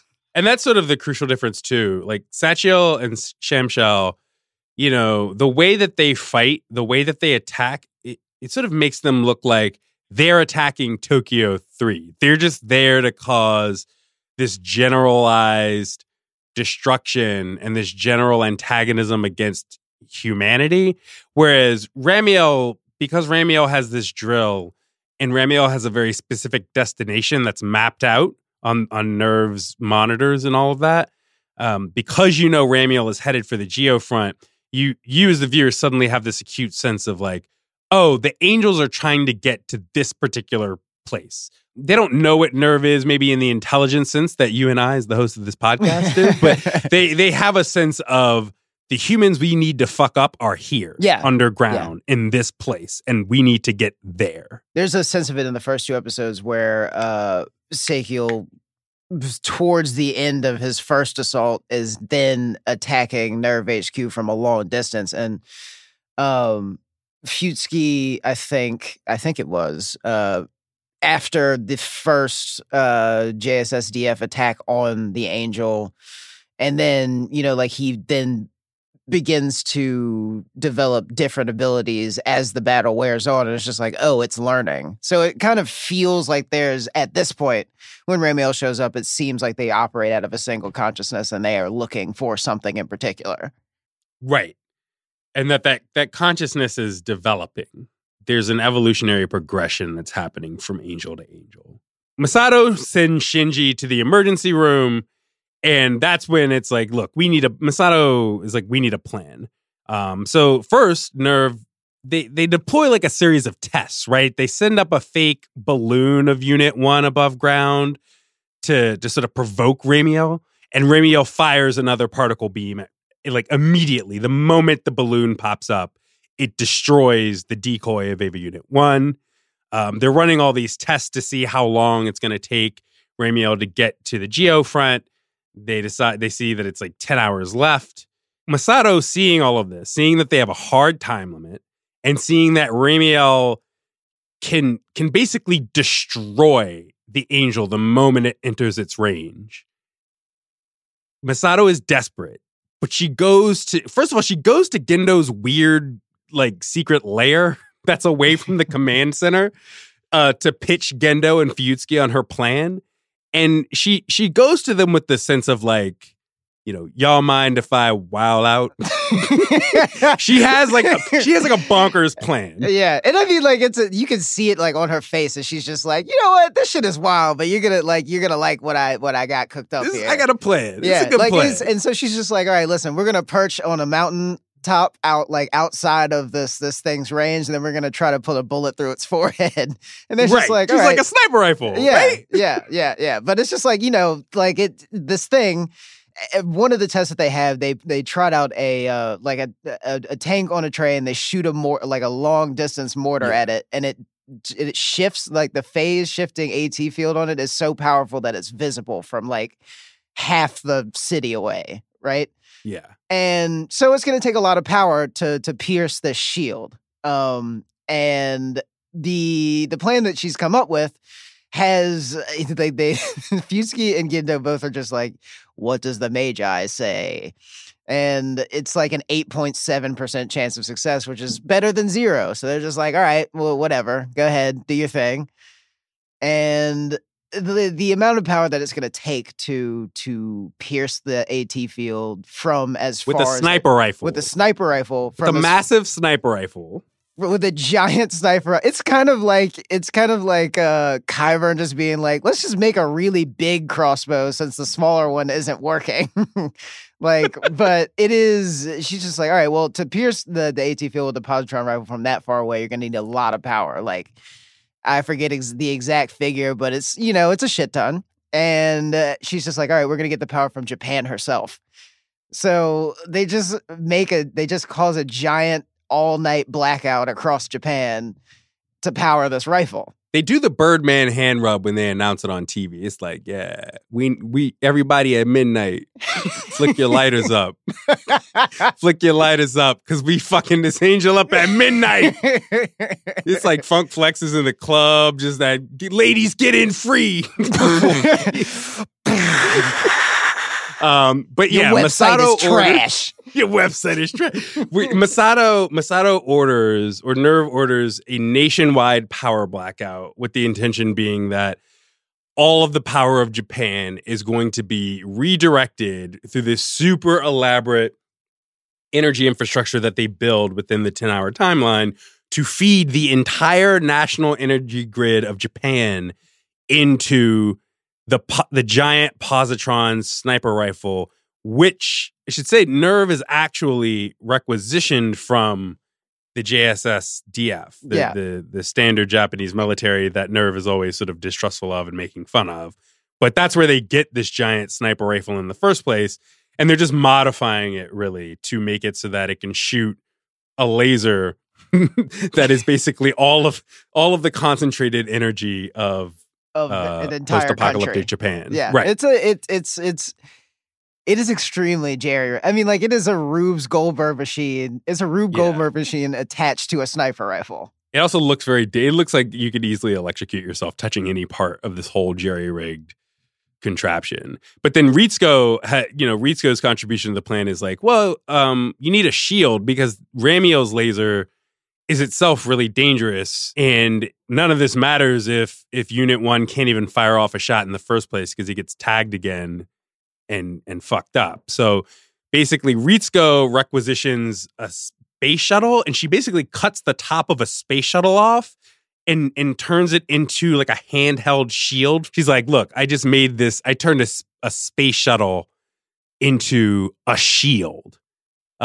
Which has like radiation like armor on it. Yeah, that's another thing that's like really great about this episode is because like we're talking about the sniper rifles, Jerry Riggs, she chopped the top off of a space shuttle to make the shield, is that there is a very palpable sense that this is the first time that we are doing this thing and there's no way to know if we're doing it correctly. It's kind of like exactly like that scene in First Man where like Dave Scott's being strapped into the space shuttle for like the maiden voyage into space, and they're using a Swiss Army knife to fix the seatbelt, and he's just like, a Swiss Army knife?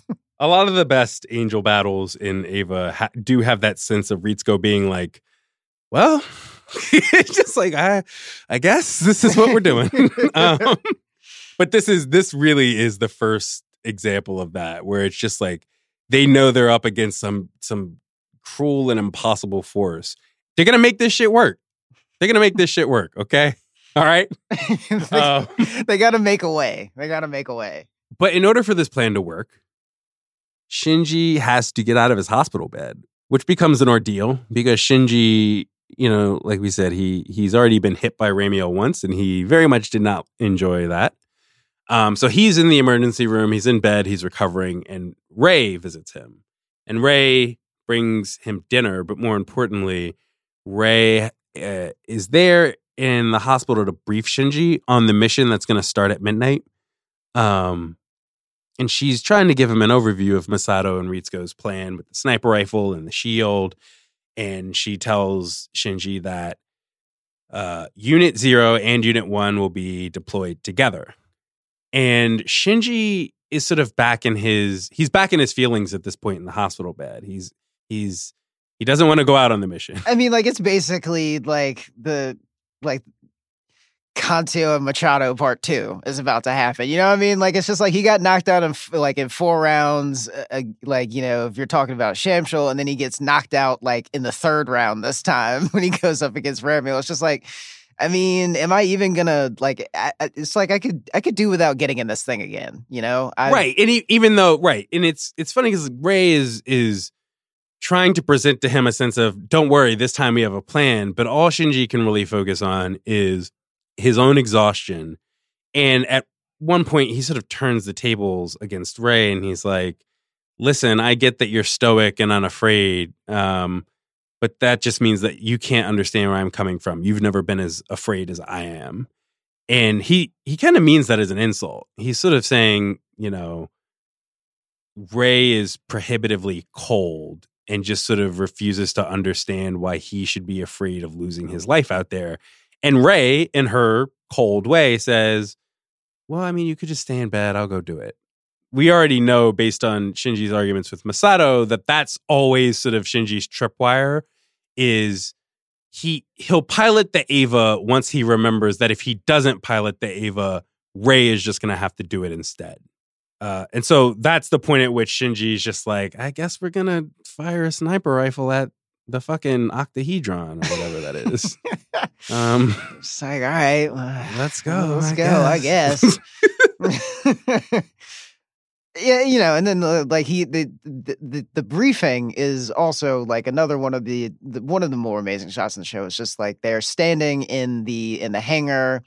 Everyone is backlit. The thing is very purple, and Ritsuko is basically running the whole plan down. And Shinji is just but this will work, right? And Akaki's just well, in theory, but we've never actually tested this. According to our calculations, she's very like that. She's that character. Yeah. According to our fucking calculation, Ritsuko and her fucking science. I said it before. Listen, hey man, it's listen. The model says yes, and fuck you for asking whether or not it will actually work. It's her entire posture. But also at the end of her briefing is when she makes clear that Shinji is the one, Shinji, who a moment ago seemed like he might flake out of the mission. Shinji is going to be the sniper. So this is going to fall on him. He's the one who's going to have to fire the sniper rifle. And the important part of Ritsuko's briefing too is that apart from how complex the energy supply of the sniper rifle is, it's sort of like an actual is right. Also, it's sort of like an actual sniper rifle where it's he really needs a crash course in trigonometry to know how to fire this thing, because you have to correct for, in addition to the usual shit about a long distance sniper shot where you have to correct for wind and the curvature of the earth and all these other things. Then you also have to deal with the unpredictability of electromagnetic forces. Right. And it's just she's just listen, this could go anywhere. So you gotta kind of, and you're only gonna really have one shot. So that is the main complication. It's a really powerful rifle, but it's surprisingly difficult to use. And Shinji's gonna have to fire it. And Rey will be going out with him in Unit 0, and Rey is basically going to be his support. Rey is going to have the shield. Rey is going to have to figure out what to do to cover Shinji if something goes wrong. And Shinji and Rey, they get ready for the mission. And they try, I mean, again, they speak such different languages, Shinji and Rey.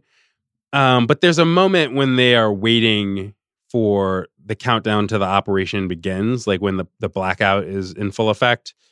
And they're sitting on the hulls of their Eva units. It almost feels as though in this moment that like Shinji, Shinji's trying to reach out and like, you know, forge some kind of final connect, like this could be our last night in this world type of thing. There's a really palpable sense of like, man, we could really fail here. It's like for all the planning that's going into this mission, the stakes actually seem much higher, and the margin for failure seems much more daunting. And yeah, it's these episodes all mark a peak in Shinji's curiosity about Rey. And I think despite the difference in how Gendo regards Rey versus how Gendo regards his own son, Shinji really does have this very good faith approach to Rey, where he's just trying to understand why she seems so distant and strange, and why she seems to, like, in a way, he's almost in awe of it, right? He kind of wishes he could be as fearless as Rey is. And so all of his conversations with Rey and this whole arc seem to be oriented around Shinji trying to discover sort of what he's missing that Rey has.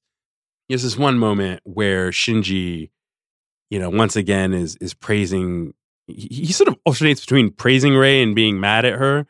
And in one moment where he's in awe of her, he says, you know, you're a lot tougher than I am. And Rey just sort of shoots back to him, I'm not. I just have nothing else. And that's sort of the fundamental dynamic there, is that Shinji sees a lot to admire in Rey, and Rey keeps trying to tell him that, like, no, the sort of the core of my steely resolve is just that I don't think anything matters, and that my life isn't particularly valuable, and that I'm only as valuable as my ultimate contribution to this mission and all these missions is. Yeah. And it also just feels like contrast is like, you know, Shinji being like, well, yeah, getting to the place of trying to convince himself that nothing matters, but still can't shake the feeling of, you know, like, but validation would still be nice. And Kensuke, you know, again is up to his machinations and tells Toji that he has hacked into his father's computer and knows the location of where the Evas are being launched. So he takes a group of the school children there to see it happen. And they cheer Shinji and Rey on as they march out to their rally point. And a thing that I really noticed about this part is that you can hear the kids cheering and you see the Evas marching. You can hear them plodding forward. But, like, there's no music, like, there's no score to tell you whether or not you should be optimistic about what's about to happen. And it's sort of beyond the fact that they have admirers watching them, just for the fact that they're Evangelion units and they know the pilots and this is a huge, heroic, you know, they're trekking out to save Japan. You know, the moment before that, it seems like Shinji might flake out of the mission. And so the real sort of triumph of the shot where Unit 0 is deployed above ground and then Unit 1 is deployed above ground is that Shinji committed, right? It's this moment where it's like, okay, he didn't run away. All right, let's go. Let's get to business. Let's go to town. I also want to say, to the point about Kensuke hacking his father's computer, NERV is a very secretive organization, and yet it is an organization that feels like it has really bad operational security.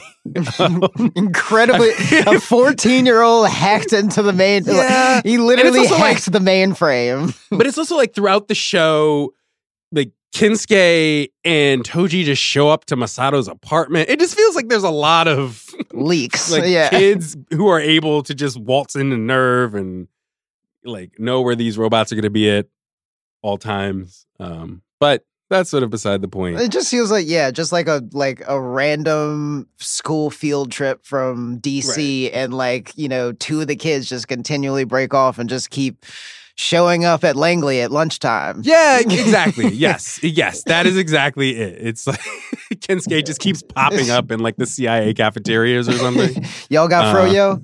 Yeah, froyo today? What's the menu today? Midnight falls. The power goes out. All of the trucks, all of the electrical grid channels its energy to this sniper rifle. You've got Shinji in position. You've got Rei in position. You've got Ramiel like all the way across the city, still drilling down, about to penetrate the geofront. And Ritsuko's like, let's go. I mean, you only get one shot. Do not miss your chance to blow this opportunity, et cetera, et cetera. It's that moment. Would you grab one shot? Or would you let it slip? Would you let it slip? But yeah, Shinji fires a shot. Surprisingly, Ramiel wakes up and fires his own particle beam shot. And the two shots collide in midair in the middle of the city. And they sort of freeze and warp around each other and then past each other. They continue off into their original directions, but their aim is off. And they land sort of askew of their targets and they explode. And it's just a giant dramatic explosion on both ends. Like all the other explosions in the show, it's cross-shaped. Right. Yes. There's a big crucifix explosion on both ends, but neither target is destroyed. And in fact, the Ramiel shot didn't even hit. Whereas there's a bit of wreckage on Shinji and Rei's end. And what's clear at this point is, okay, Unit 1 missed. What happens now? So they've missed. And at that moment, Ramiel breaches the geofront and they begin hastily loading up the positron rifle for a second shot. And Ramiel begins powering up his second shot. And everything is really going to pot here. And when Ramiel lets it ring off, and Shinji is pretty sure that he's going to die because he doesn't have a lock on him yet, in steps Rei with the shield. And basically, throughout the episode, there are a lot of explicatory monologues about how this stuff works. And the shield, Ritsuko explains to another operations person, can withstand at this distance Ramiel's particle beam for about 17 seconds. So there's a really nervy countdown as this is happening, and as Shinji tries to lock onto Ramiel across the city for the second shot. And the beam, Ramiel's particle beam, is eating through the shield. Rei is, still with the steel resolve, just whatever. If this is how I go out, this is how I go out. She's holding the shield, trying not to get hit in the chest like Shinji Ikari did earlier. Yeah, trying not to be a punk. And Shinji manages to, at the very last possible second, after the beam is eaten through Rei's shield and is going into the chest plate, and everything is about to, all is about to be lost. And Shinji gets the lock, shoots the beam, kills Ramiel, or destroys it, whatever works for you. It goes clean. It goes clean. It goes clean through. Clean through. Punches directly through Ramiel. And they win.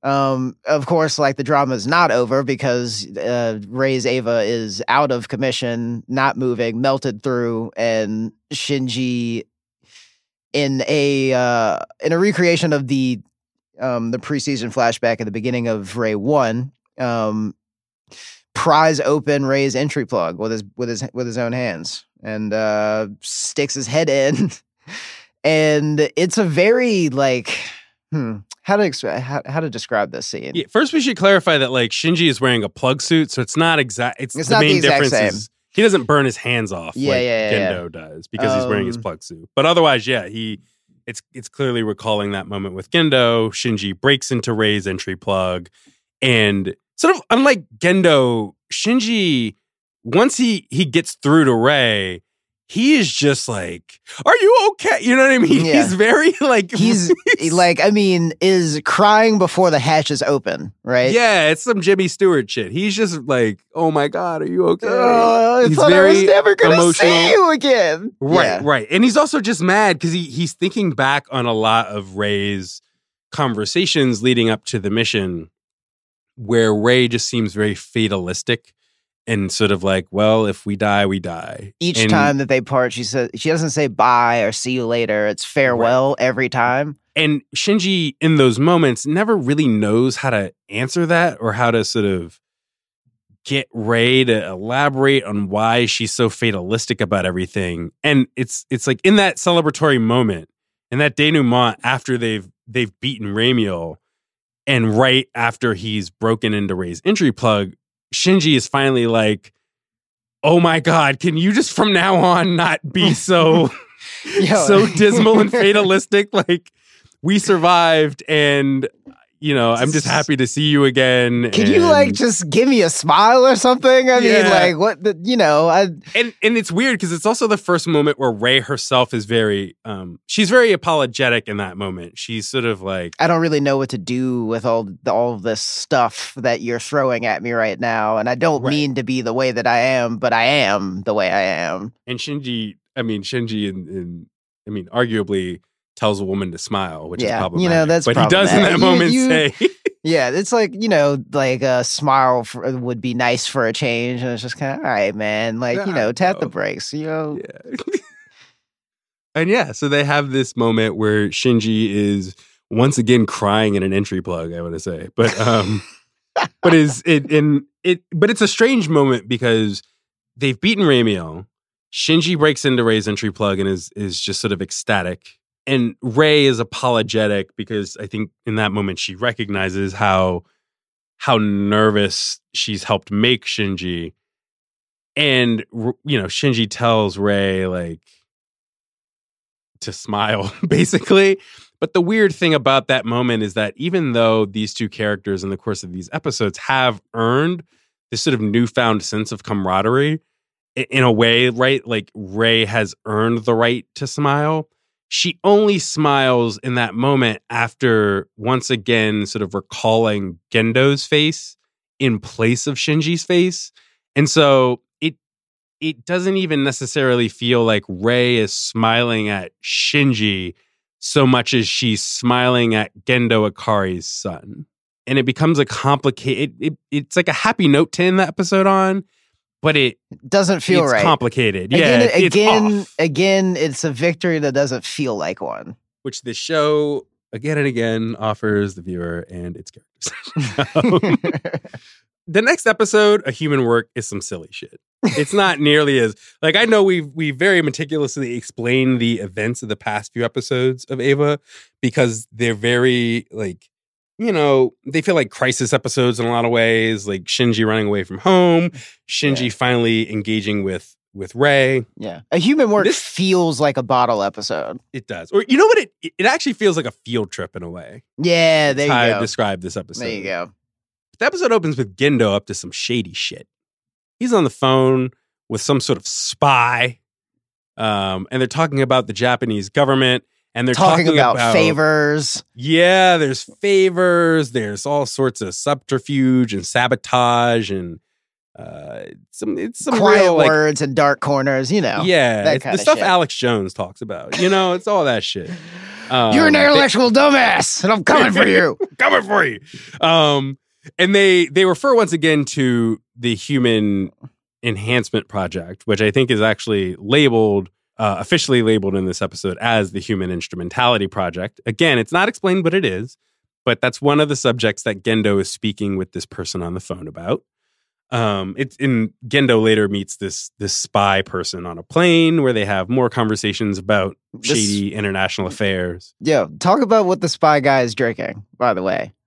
Wait, what is he drinking? He's drinking, he's just swigging out of, like, it looks like a little fifth of, like, it looks like He's swinging out of one of those. Oh, he's drinking the whiskey. Yeah, Isn't he drinking? Yeah, but it looks like E&J. That's the thing. It's that's what the bottle looks like. I think it's like Nico whiskey, but he's drinking E&J, which is like a hilarious thing to think about.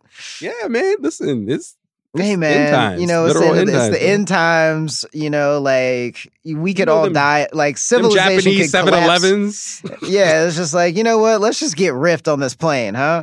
Yes. But meanwhile, while Gendo is up to his shady shit, there's a cut to Shinji and Masato in the apartment having breakfast.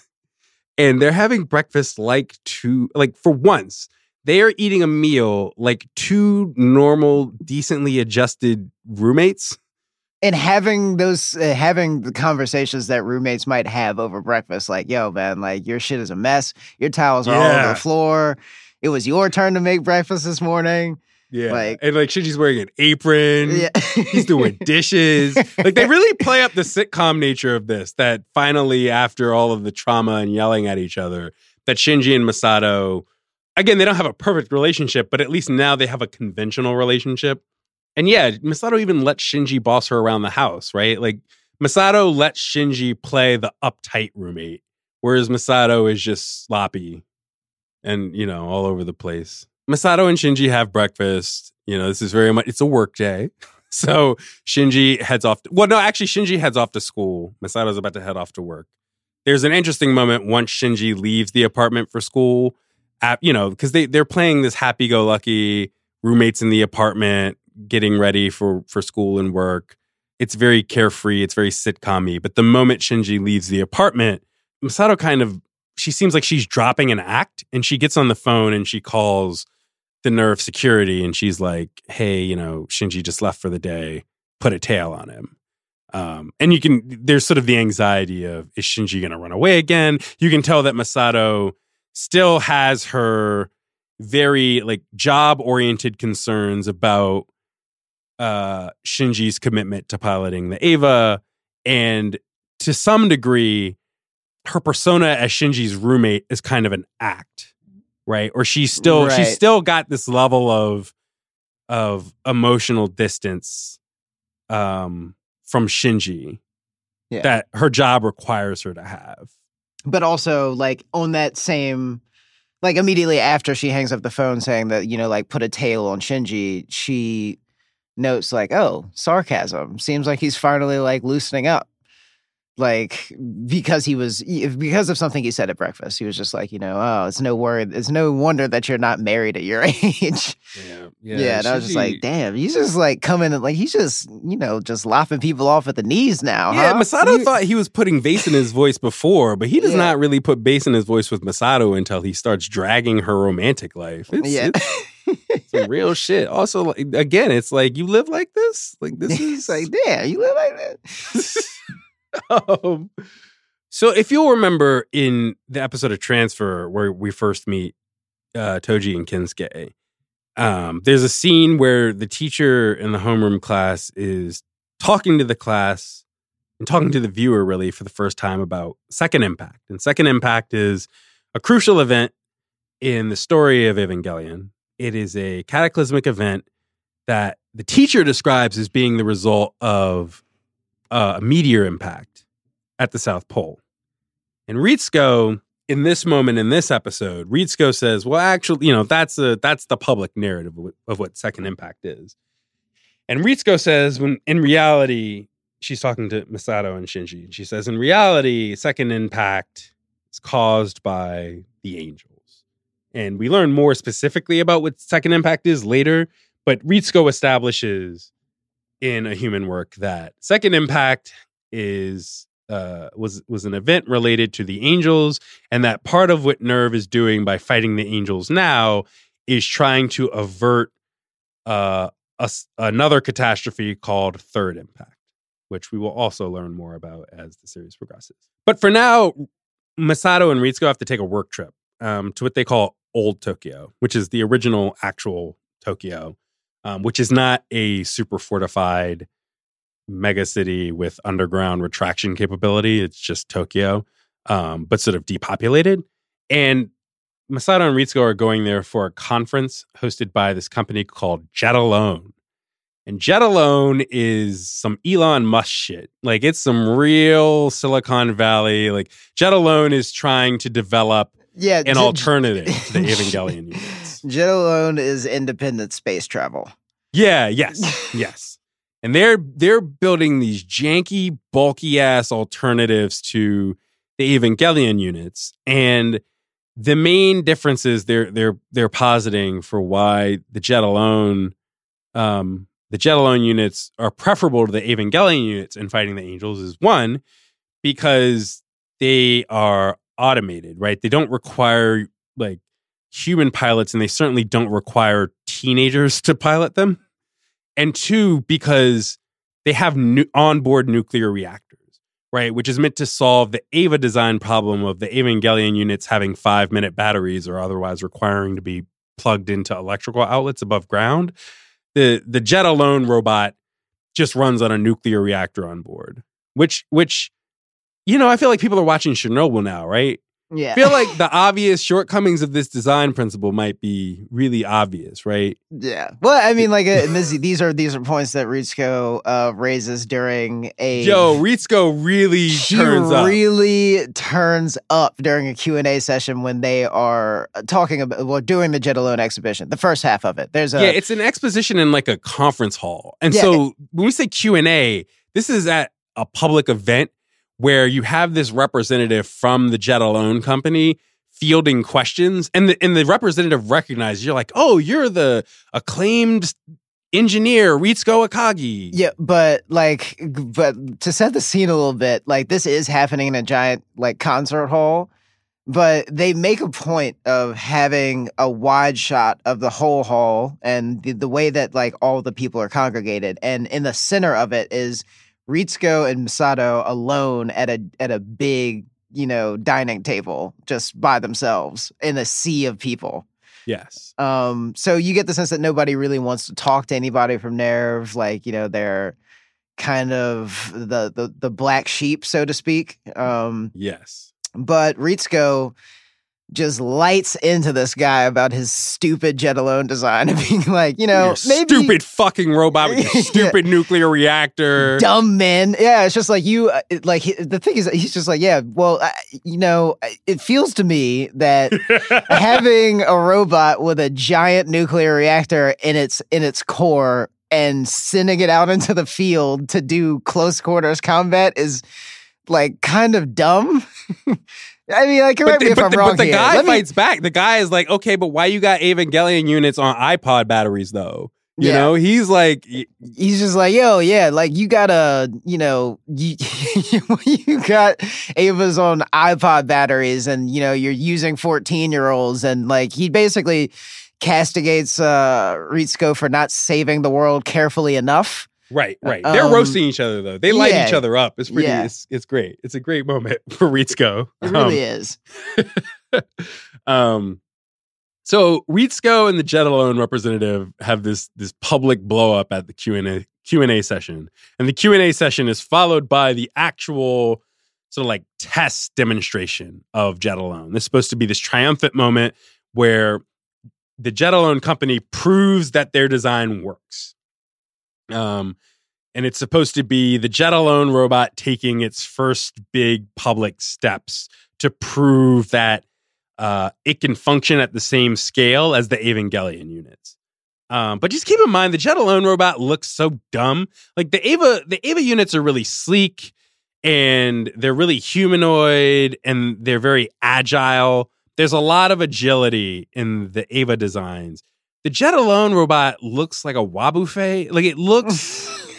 it's too round, man. It's too round. It looks like a bowling pin turned upside down. It's basically like, it looks like the robot from Big Hero 6, Like, it's too cuddly. It's too goofy looking and round. But even the things like, you know how like Inspector Gadget, when Inspector Gadget extends his arms, they're just sort of coils. They don't really have any muscular definition to them.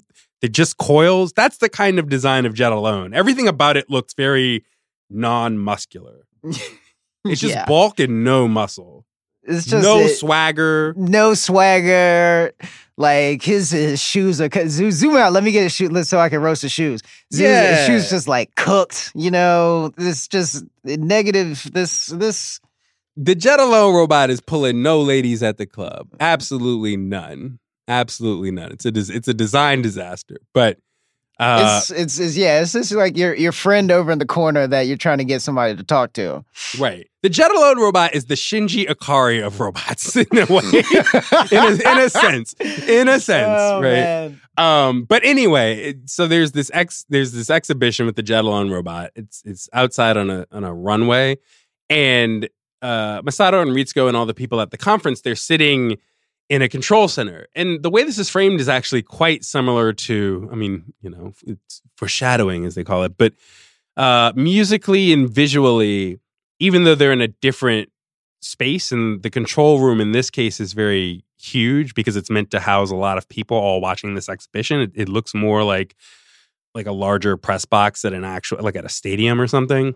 The music and the way that it's all shot recalls the failed activation test of Unit 0 a couple episodes ago.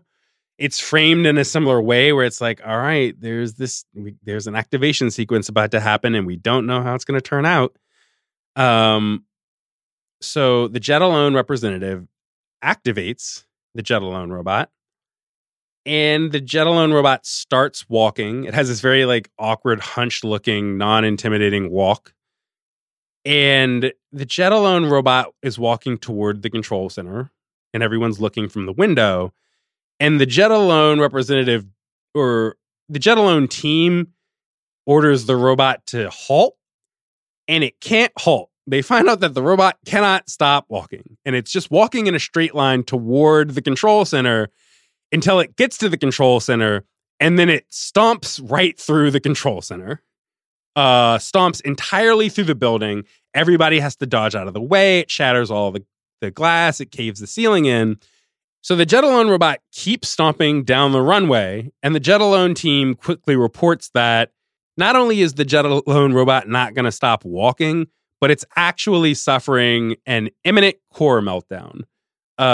Its nuclear core is going to collapse and explode, and that is going to be very bad considering that this demonstration is happening in old Tokyo. So now we have to figure out how to stop the Jet Alone robot from killing everyone. Right. So Masato, ever the type A in these high pressure situations, is just like, you know what? I got a plan. I'm going to get Unit 1 over here. I'm going to airdrop in there with Unit 1. In the stealth bomber. Yeah, the stealth bomber. The aircraft that delivers Unit 1 to old Tokyo that's some fly shit. They should use those. Really they do later in the series use them, but it's a cold ass It's airplane. A real cold entrance that Ava 1 makes. Yes. So anyway. One of the technicians from Nerve, Hyuga, is flying the plane with Unit 1 attached to it in. And Shinji and Masato are on the plane together, and Masato's like, yeah, we're deploying together this time. And you're like, how is this gonna work? So basically Shinji is gonna pilot Unit 1 as always, and Masato is gonna attach herself to Unit 1.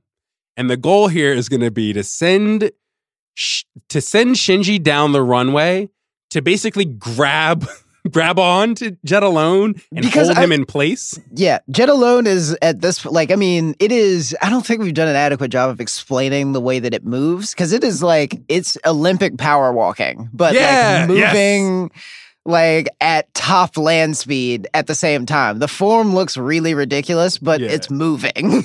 It's like bad posture, but right. Yeah. Yeah.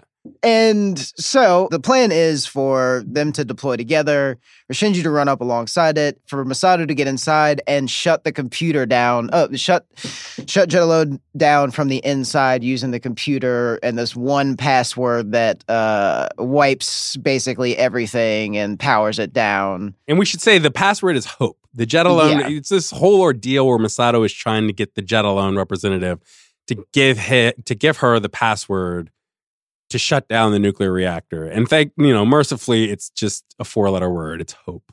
Yeah. Which is like let's to continue roasting the Jet Alone Corporation or whatever. That's like putting password as your password, but whatever. Anyway, also in the scene where there's a big shot as the sun is setting and Unit 1 is sprinting behind the Jet Alone thing, and you just realize just how corny the Jet Alone robot really is. What can it do? I don't even get what it can do.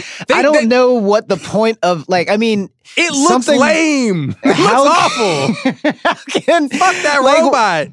All that thing can do is get up close to an angel and grab it and then self-detonate. Yeah, That's the thing. Rizko was too busy roasting it the way I would, or being like, this shit looks trash. But I would petition for an explanation of, what do they expect the Jet Alone robot to do functionally, other than just walk around awkwardly? That shit can't fight. That is not a robot that can fight. No one can fight using that robot. I mean, it would be the Jet Alone would be useful for maybe clean up after the battle is over. You can move some steel beams and pick through rubble. That robot would be helpful for pulling the largest conceivable bobsled. That is what you could do with that robot. You cannot do anything else with that robot. What are you going to do with it? Anyway. All right. Anyway. You can launch ships with it, I guess? I don't know, man. Masato gets on a damn robot. She gets on and she gets inside the reactor core and she's fucking around with the computer. And she's got a password and she types in the password to shut down the reactor and it doesn't work. And she's like, let me type this shit again. Is it a capital letter situation? Is it what is it? Is the O lowercase but the rest of the letters are capital? What? And is then the E supposed to be a 3? Or... Right. And she's just like, this shit does not work, man. What's going on here? And so Masato, in this moment of desperation, again, because the core is overloading, and now she's inside the nuclear robot that's about to Chernobyl on everybody. And so she very desperately just sort of throws her shoulder against the rods inside of the reactor, and she's trying to push them in. It's a very pathetic scene where it's I don't even know if this is how the science of nuclear reaction works. Yeah, it's just you can't and throws her shoulder against a single rod, and there's 20. It's 9 of them. Yeah, right. On one side there's 9. I think. Yeah, there's one side of there's 9, and then you got to go to the other side. Right. And it's just there's no way that this can work manually. But she does it for long enough, and there's sort of a countdown going on back at the control center, and at the very last minute, in true anime crisis fashion, all of the rods push in and go green, and the robot stops, and everything seems to cool down, and they seem to have the Jet Alone robot under control.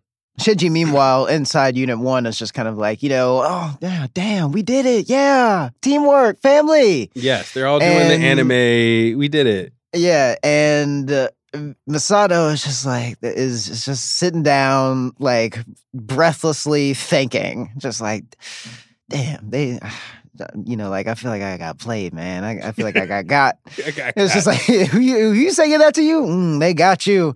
She's so she's sitting down in front of the reactor. She's just yeah, it was a miracle that rubs chin pensively was meant to happen. Yeah. And so we cut to a scene with Ritsuko and Gendo. And they're in Gendo's secret lair. We'll talk about Gendo's office one day. Gendo's office, okay, we'll talk about it now. Gendo, when he's not in the sort of command center, he has an office. He has a personal office space. And the office just has a desk. And there's no chairs other than his own chair. And there's no lights in there. There's some natural light there's a long window with natural light, but there's no actual light fixtures. And there's no furniture. You played the Spider-Man game on PS, the one that just came out. It looks like Kingpin's penthouse office. You're thing. right. But it's that. It's a penthouse office setup, but it's nothing in there.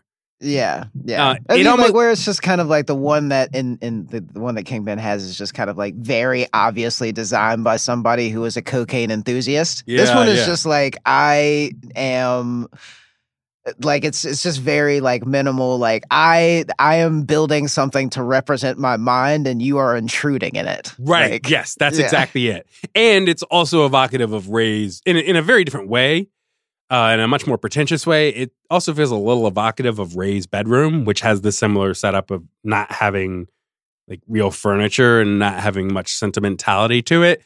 Gendo has that vibe going in a much darker, more foreboding sense that, like you said, it is sort of, it feels like an intellectual flex on his part to be like, in order to meet with me, you have to stand like 30 meters away from my desk and you can't sit down. And you have to address me and hope that I hear the echo of your voice across this entire room. But Ritsuko meets with Gendo and she's like, woo, Masato almost fucked that up. Our plan to sabotage the Jet Alone robot. Like Ritsuko basically immediately is sort of talking to Gendo about like their plan to sabotage the Jet Alone robot went according to plan, even though Masato interfered.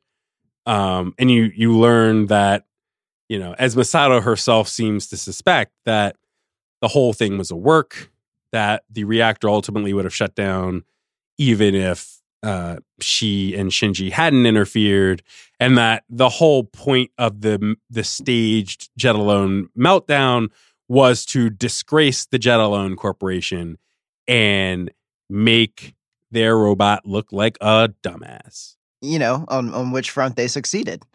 Even though it already looked like a dumbass. It already looked like a dumbass. This episode is interesting because it feels very cartoony to me. It feels very like this is just the most cartoony ass, like, aha, so Ritsuko and Gendo were behind it all along. But also, like, the Jet Alone Corporation is never going to come up ever again in this series. Yeah. It feels like you know what it feels like? It feels like a filler episode that nonetheless has a narrative importance to the arc of the show. So right. Such as Ava, right? That even the filler episodes, they have like, the episode, I'd say maybe what it is that the actual plot of the episode feels like filler, but the implications of the plot are quite important, right? Because they set up two ideas. One, they set up the idea that as close as Ritsuko and Masato seem, Ritsuko is a treacherous person. And you sort of, again, I would argue that you actually get the hints of this in how Ritsuko and Masato talk about Shinji. Because even though Ritsuko is never like, fuck this kid or anything like that, there's always that sense in which Ritsuko just does not care that Shinji is a kid who might die. All she cares about is that the Evangelion units exist and they need teenagers to pilot them. But in the Jet Alone episode, you learn that Ritsuko was willing to risk, that Ritsuko and Gendo were willing to risk Masato's life, also that they could sabotage this totally like dispensable robot. And it sort of changes your perspective on Ritsuko a bit, even though like Masato was never really in danger. Ritsuko at any point could have pulled her off to the side and been like, yo, man, hey man, like, you being extra loud. You're being too loud right now. You're making too much noise. Sit down next to me. You can't say that after she berated the Jet Alone guy. Yeah, that's true. Yeah, exactly. Berated. Yeah, that's true. But at the same time, it's just like at any time she could have just been like, yo, man, just be cool. Damn. Like, yeah, but that's not what happened. So we established that Ritsuko has a loyalty to NERV that is fundamentally different from Masato's loyalty to NERV, and also feels like it's far more informed. It's far more read in to the actual mission than Masato is. Which brings the second implication of the Jet Alone episode, which is that NERV sabotaging the Jet Alone robot establishes that NERV's interest it's not just in defeating the angels, right? It's not in a world where, look, whoever can defeat the angels first, more power to them. NERV has a specific interest in being the organization that defeats the angels. And Jet Alone has fundamentally different like reasons for wanting to fight the angels than Nerve has. And in later episodes, we're going to examine the difference between what Nerve wants to accomplish by defeating the angels versus what, let's say, the JSSDF or Jet alone might want to accomplish by defeating the angels. You get to the end of this episode, you get to the end of these most recent episodes with this sense of, something don't smell right. This is not great. Ritsuko is not great. Gendo is even less great than I thought he was when he was yelling at his son to leave.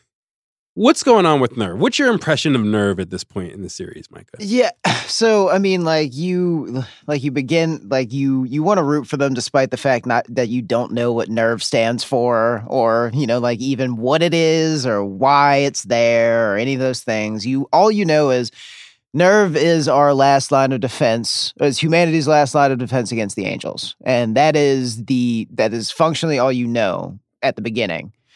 And that's all that's ever explained. But by the end of these episodes, you're just like, okay, well, it doesn't seem like defeating the angels is their main priority, but defeating the angels seems to be a means to an end, and you don't know what that end is. It's a whole new swath of possibilities, or what this could be about has opened up, and you have way more questions than you began with. It's super conditional. And as shady as Nerve seems, because they're always competing with the JSSDF because they sabotaged Jet alone. In the beginning of the series, I think one of the best things about the beginning of the series and the urgency of that first battle with Sachiel is that it really does do a good job of papering over a lot of questions that feel like they're questions that get papered over because a show like this requires it, right? Right. I mean, they jump directly into everything. I mean, it's just this is Nerve. Here's These the things conflict that are attacking are angels. And they don't explain any further than any of that, because it's just kind of listen, this game time. I don't have time to explain to you what everything is. Put the ball in the hoop, and that's it. That's right. And if anything, the innovation of Shinji Ikari as a protagonist is that despite that urgency, Shinji's always asking questions. He's always asking the right questions. He's also being petulant and whiny too, but he's always asking those questions. And, this episode, A Human Work, is when you start to, as the viewer, realize that, oh yeah, sure, somebody has to save humanity from the angels, but why does it need to be Nerve? And also, are the Evas the last line of defense against the angels? What? I originally only bought into that premise because that's how the show begins, and the show begins when Tokyo 3 is under attack. But the more you sit with the premise of the show, the more you realize that there are sort of assumptions that Nerve is driving. And a lot of those assumptions seem to be very self-serving and nefarious. So, big takeaway from this episode should be Nerve is probably not to be trusted. The sense that you get from this episode is this batch of episodes is this strong sense of, does it necessarily need to be true in order to be useful? You also get a sense of the political, the fundamentally sort of politically savvy design of Nerve, right? This is the first episode where you come away from the end of A Human Work and that conversation between Gendo and Ritsuko feeling like, oh, Mitch McConnell is running this shit. It's that sense of, oh, wow, this is an organization that has real political muscle and has a real sense of political conspiracy behind its motivations. At the beginning, you're just all right, Nerve is good. And then, a couple episodes into it, you're just all right, Nerve is the lesser of two evils. And then by the end of A Human Work, you're just kind of well, exactly how many evils are there? Are we sure that Nerve's not the worst one? I should say that the actual very, very end of A Human Work actually takes Shinji back to the apartment with Masato and then to school. And, after the battle with the Jet alone robot, Shinji's back at school, or he's walking to school with Toji and Kensuke. And it's sort of, the episode ends where it began with Shinji talking about his home life with Masato. And you have to understand that the kids at the school, the boys at the school, and specifically Toji and Kensuke, like they've seen Masato. They've seen Masato, and they've seen her specifically when she's really dressed up fly going into work. And they adore Masato from afar. They sometimes come by Shinji's apartment, and they're always sort of like angling to see if Masato's there because they think she's like hot. She's the hot adult.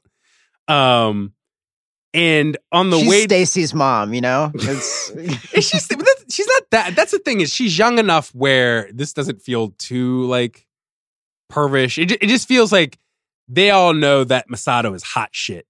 Yeah. But meanwhile, Shinji, who actually has to live with Masato, and who Kensuke and Toji assume it's like, oh, you live with the hot lady. How's that like? And all Shinji can say is, she's gross. She's sloppy. she drinks beer for breakfast. Yeah, she just does not have her shit together. I can't stand the way he says something like, I can't stand the way she behaves. And Kensuke and Toji are both like, nope, she's hot. Like, stop trying to talk me out of the realization that Masato is hot. And Shinji just seems so frustrated. And at one point, Kensuke just turns to him and says, listen, here's the difference. Pierces the veil once again. Yeah, Kensuke with that like JV emotional insight. Kensuke, it's like Shinji has had an outburst where he says, look, Masato is sloppy. She's ditzy. She's a complete slob. I cannot stand watching her around the apartment. And Kensuke says, you see Masato as she really is, not the image that she projects. And so basically that means you see her as family. And the moment that Kensuke says that, right, that Shinji sees Masato has come to see Masato as family, Shinji smiles and he delights in that realization. And you see it not just in that moment, but you see it in this episode in just the shots of Masato's apartment, right? It's before when Shinji arrived, there was beer cans everywhere. It looked like shit. And now it's not only clean, like it's clean because Shinji lives there and cleans up, but the stuff that you can tell is Masato's touch is she's put things on the refrigerator and she's put up artwork and she's put up notes for Shinji. She's put up all of these touches that have transformed her apartment into what truly feels like a household. There are these tensions, right, in terms of quality of living between Shinji and Masato, but Masato has at least made a real effort to say, I might be messy, but I am willing to put forth the effort to make this place feel like a home for the two of us. And there's something really touching in that, but there's also one of the most fascinating things in the show to me is how Masato's apartment is shot. So for instance, no matter what the state of the apartment is at various points in the show, when the characters are in like the living room, for instance, it's always shot horizontally. And you're always sort of looking at the characters sitting together and, reverse shot at a table or standing in the living room, interacting with Pen. But the moment they go into their bedrooms, it's almost always dark, right? So the living room and the kitchen, the light's always on. It's always this it's always shot as this horizontal, even communal space. And their bedrooms are always shot from like the ceiling. You're always looking down on the characters in bed, right? Especially in Shinji's room. It becomes iconic after a point that there are all of these shots where Shinji's just in the dark in his small ass Japanese bedroom, like listening to music. And there is this very stunning contrast between how the communal area of the apartment looks and how welcoming it begins to look at certain parts of the series. And the fact that it nonetheless feels very different from each of the characters' bedrooms. And even once Masato and Shinji really take great effort to make the living room look like this household, like this welcoming place, Masato's bedroom is still a mess. There's still more truth in Masato's bedroom than there is in the apartment. And the same is true with Shinji. And the show does like this very interesting job between establishing what their individual bedrooms look like and say about the state of their soul in any given moment in the show versus this sort of image they create in their... As soon as they step outside. Right. Yeah. It's like they step into the living room and all the lights are on and things are clean and everyone acts cheery. But when they go into those bedrooms, it's just dark and everyone's tired. And yeah, the transition just from room to room in a single apartment in this show, I think does a lot to illuminate that even Kinsuke is kind of wrong about Masato, because Shinji living with Masato, like Masato is, even in that family context, she is kind of putting up a front. She's not being a mother so much as she's sort of trying to pantomime how she knows a mother should act. There's an image that she creates in their apartment that's just totally different from the image that you see of Masato once she's alone in her room, in her messy ass bedroom with her beer cans and her expired light bulbs. And her mountain of laundry. Yeah. The thing that we were talking about last episode was just about how, as the show wears on, it would be difficult to ignore the fact that the show, like Hideaki Anno, created Neon Genesis Evangelion in the fits of deep clinical depression. And I mean, like, he spoke in a 97 interview about Rei, the character, and his connection to her, or lack thereof. He said, Rei is probably the character closest to my deep psyche. I don't really understand her. The truth is I have no emotional attachment to her at all, which is hashtag dark shit, to be honest. I mean, like, it's the one that's most closely mirrors himself, and he has no emotional attachment to it. Rei is interesting because she's not characterized as sad, right? I feel like a lot of if you were to look at an image of Rei, or if you were to look at like the abundance of Evangelion fan art that depicts Rei, if you look at how a lot of people talk about her, you'd sort of get the sense of her as this sad character. But it's even worse than that. She's inscrutable. She's not even sad. There are moments when she should be sad, but she herself is very vacant and blank. And she, like, you know, you're talking about Anno having no emotional connection to her whatsoever. It's sort of the tragedy of Rei is that Rei doesn't have an emotional connection to herself. She's inscrutable to herself. She's a riddle for and about herself.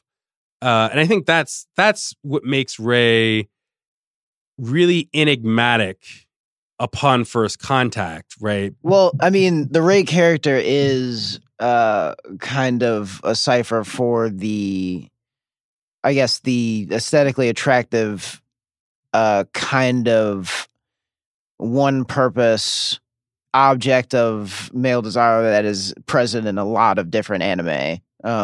And it's kind of meant to be somewhat of a rejection of that, like the nature of that character. Yeah, like you said this earlier in the episode about her being, something about her is untouchable. And that really is it to me. She's almost undesirable, not in the sense of she's icky, but in the sense of she's so disembodied and so vague that it really becomes hard to desire her, because it feels like making her an object of desire it's like there's no there. There's nothing to desire. And everything that she says in response to other people is just an articulation of vacancy. Yeah. And yet, you know, she's referred to, or was, you know, like in the writing around the show about the news items around the show, she was referred to as the premium girl, because you put her on the cover of anything and she sells, you know? Right.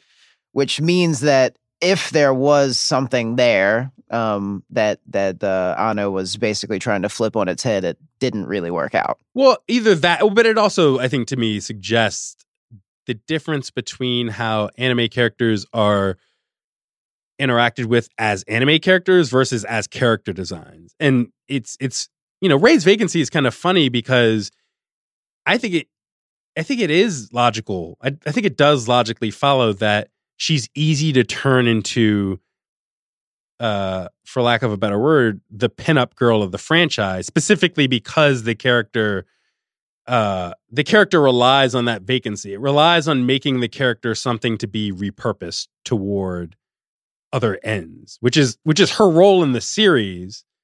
But that happening to Rey in the series is very different from that happening to Rey when like fan artists are drawing Rey and, you know, calling Rey their waifu or something. But it's weird because she's so vacant that even in these episodes, Rey 1 and Rey 2, that are named after Rey, even after these very pivotal conversations between her and Shinji, even in these moments where you finally get to see Rey tested in the heat of combat, you can still come away from these episodes going like, no, I still don't know what this girl's deal is. I don't know what's going on here. She's still strange. She's prohibitively strange. And maybe you feel better because you've seen her and Shinji finally have a positive interaction, but there's still she's still enigmatic. Every element of her enigma is preserved even after these episodes.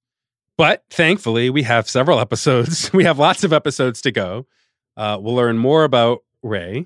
We'll meet a new Evangelion pilot, in fact, in the next episode of Sound Only, which will cover the next...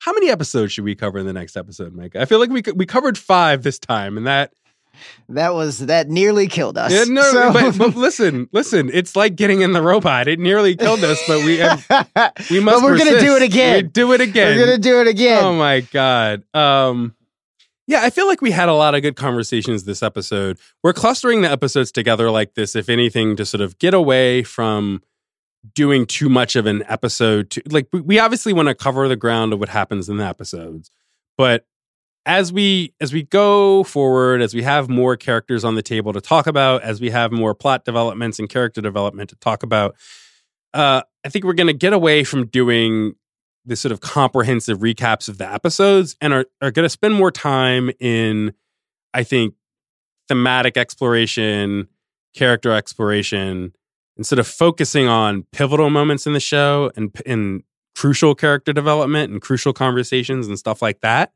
Because I know some people are worried. If for no other reason than because beat by beat explanations of the episodes are about to get very difficult. Yeah. Yes.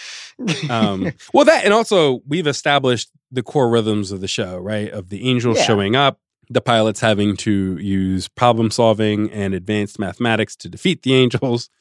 So yeah, as we're getting more into the rhythm of how a standard Evangelion episode works, yeah, I think we want to spend more time talking about the nuances of these characters and of their interactions. And so yeah, we're gonna cover episodes 8 through 14 in the next episode of Sound Only, which will go up later this week. And again, seems like a lot, but I think we'll have a good rhythm and a good format for covering these episodes going forward. I like covering them in batches because I really don't want to do straight TV like recap mode. Just because this show has so many relationships and concepts to work through that I think people enjoy that element of talking about Eva. So we are going to be back at your head tops again this week. Make sure that you've watched up to episode 14 before you come back to Sound Only. Or really just watch whatever episode you want. Just know that we're going to cover through episodes 14 on the next episode of Sound Only. That's your spoiler warning. We're spoiling everything from like through those episodes, basically. So yeah, be ready. Yeah. Angel attack. So watch up to that far. Watch further. Do you. It's your world. Do you. It's your world. I don't care which dub you watch, which sub you watch, Netflix English, original English. Please don't be intimidated by the conversations about the dubbing of the show. You know, anime fandom is a lot easier once you accept that the only original language for any of this stuff is Japanese. And if you're watching it in English, you're watching a variation on the original thing. It's on Netflix. I would just watch it on Netflix. I can't advocate for piracy on the Ringer Podcast Network. Just watch it on Netflix. It's a good dub. That's my take. I'm standing by that take. It's a good dub. It's a good dub. I'm going to stand by that take until we get to End of Evangelion because I know that they changed things. At which point we're just going to clear out a good 15 minutes for you to yell into the microphone. Yeah, then I might get upset, but for now, I like what I'm hearing. I think it's good so far. But whatever. I mean, people call me a contrarian all the time. That's why I left Twitter. Why I'm Leaving Twitter from the Players Tribune, Justin Charity. Till next time on Sound Only, I'm your host, Justin Charity. And I'm your other host, Micah Peters. Till next time. Thanks for listening.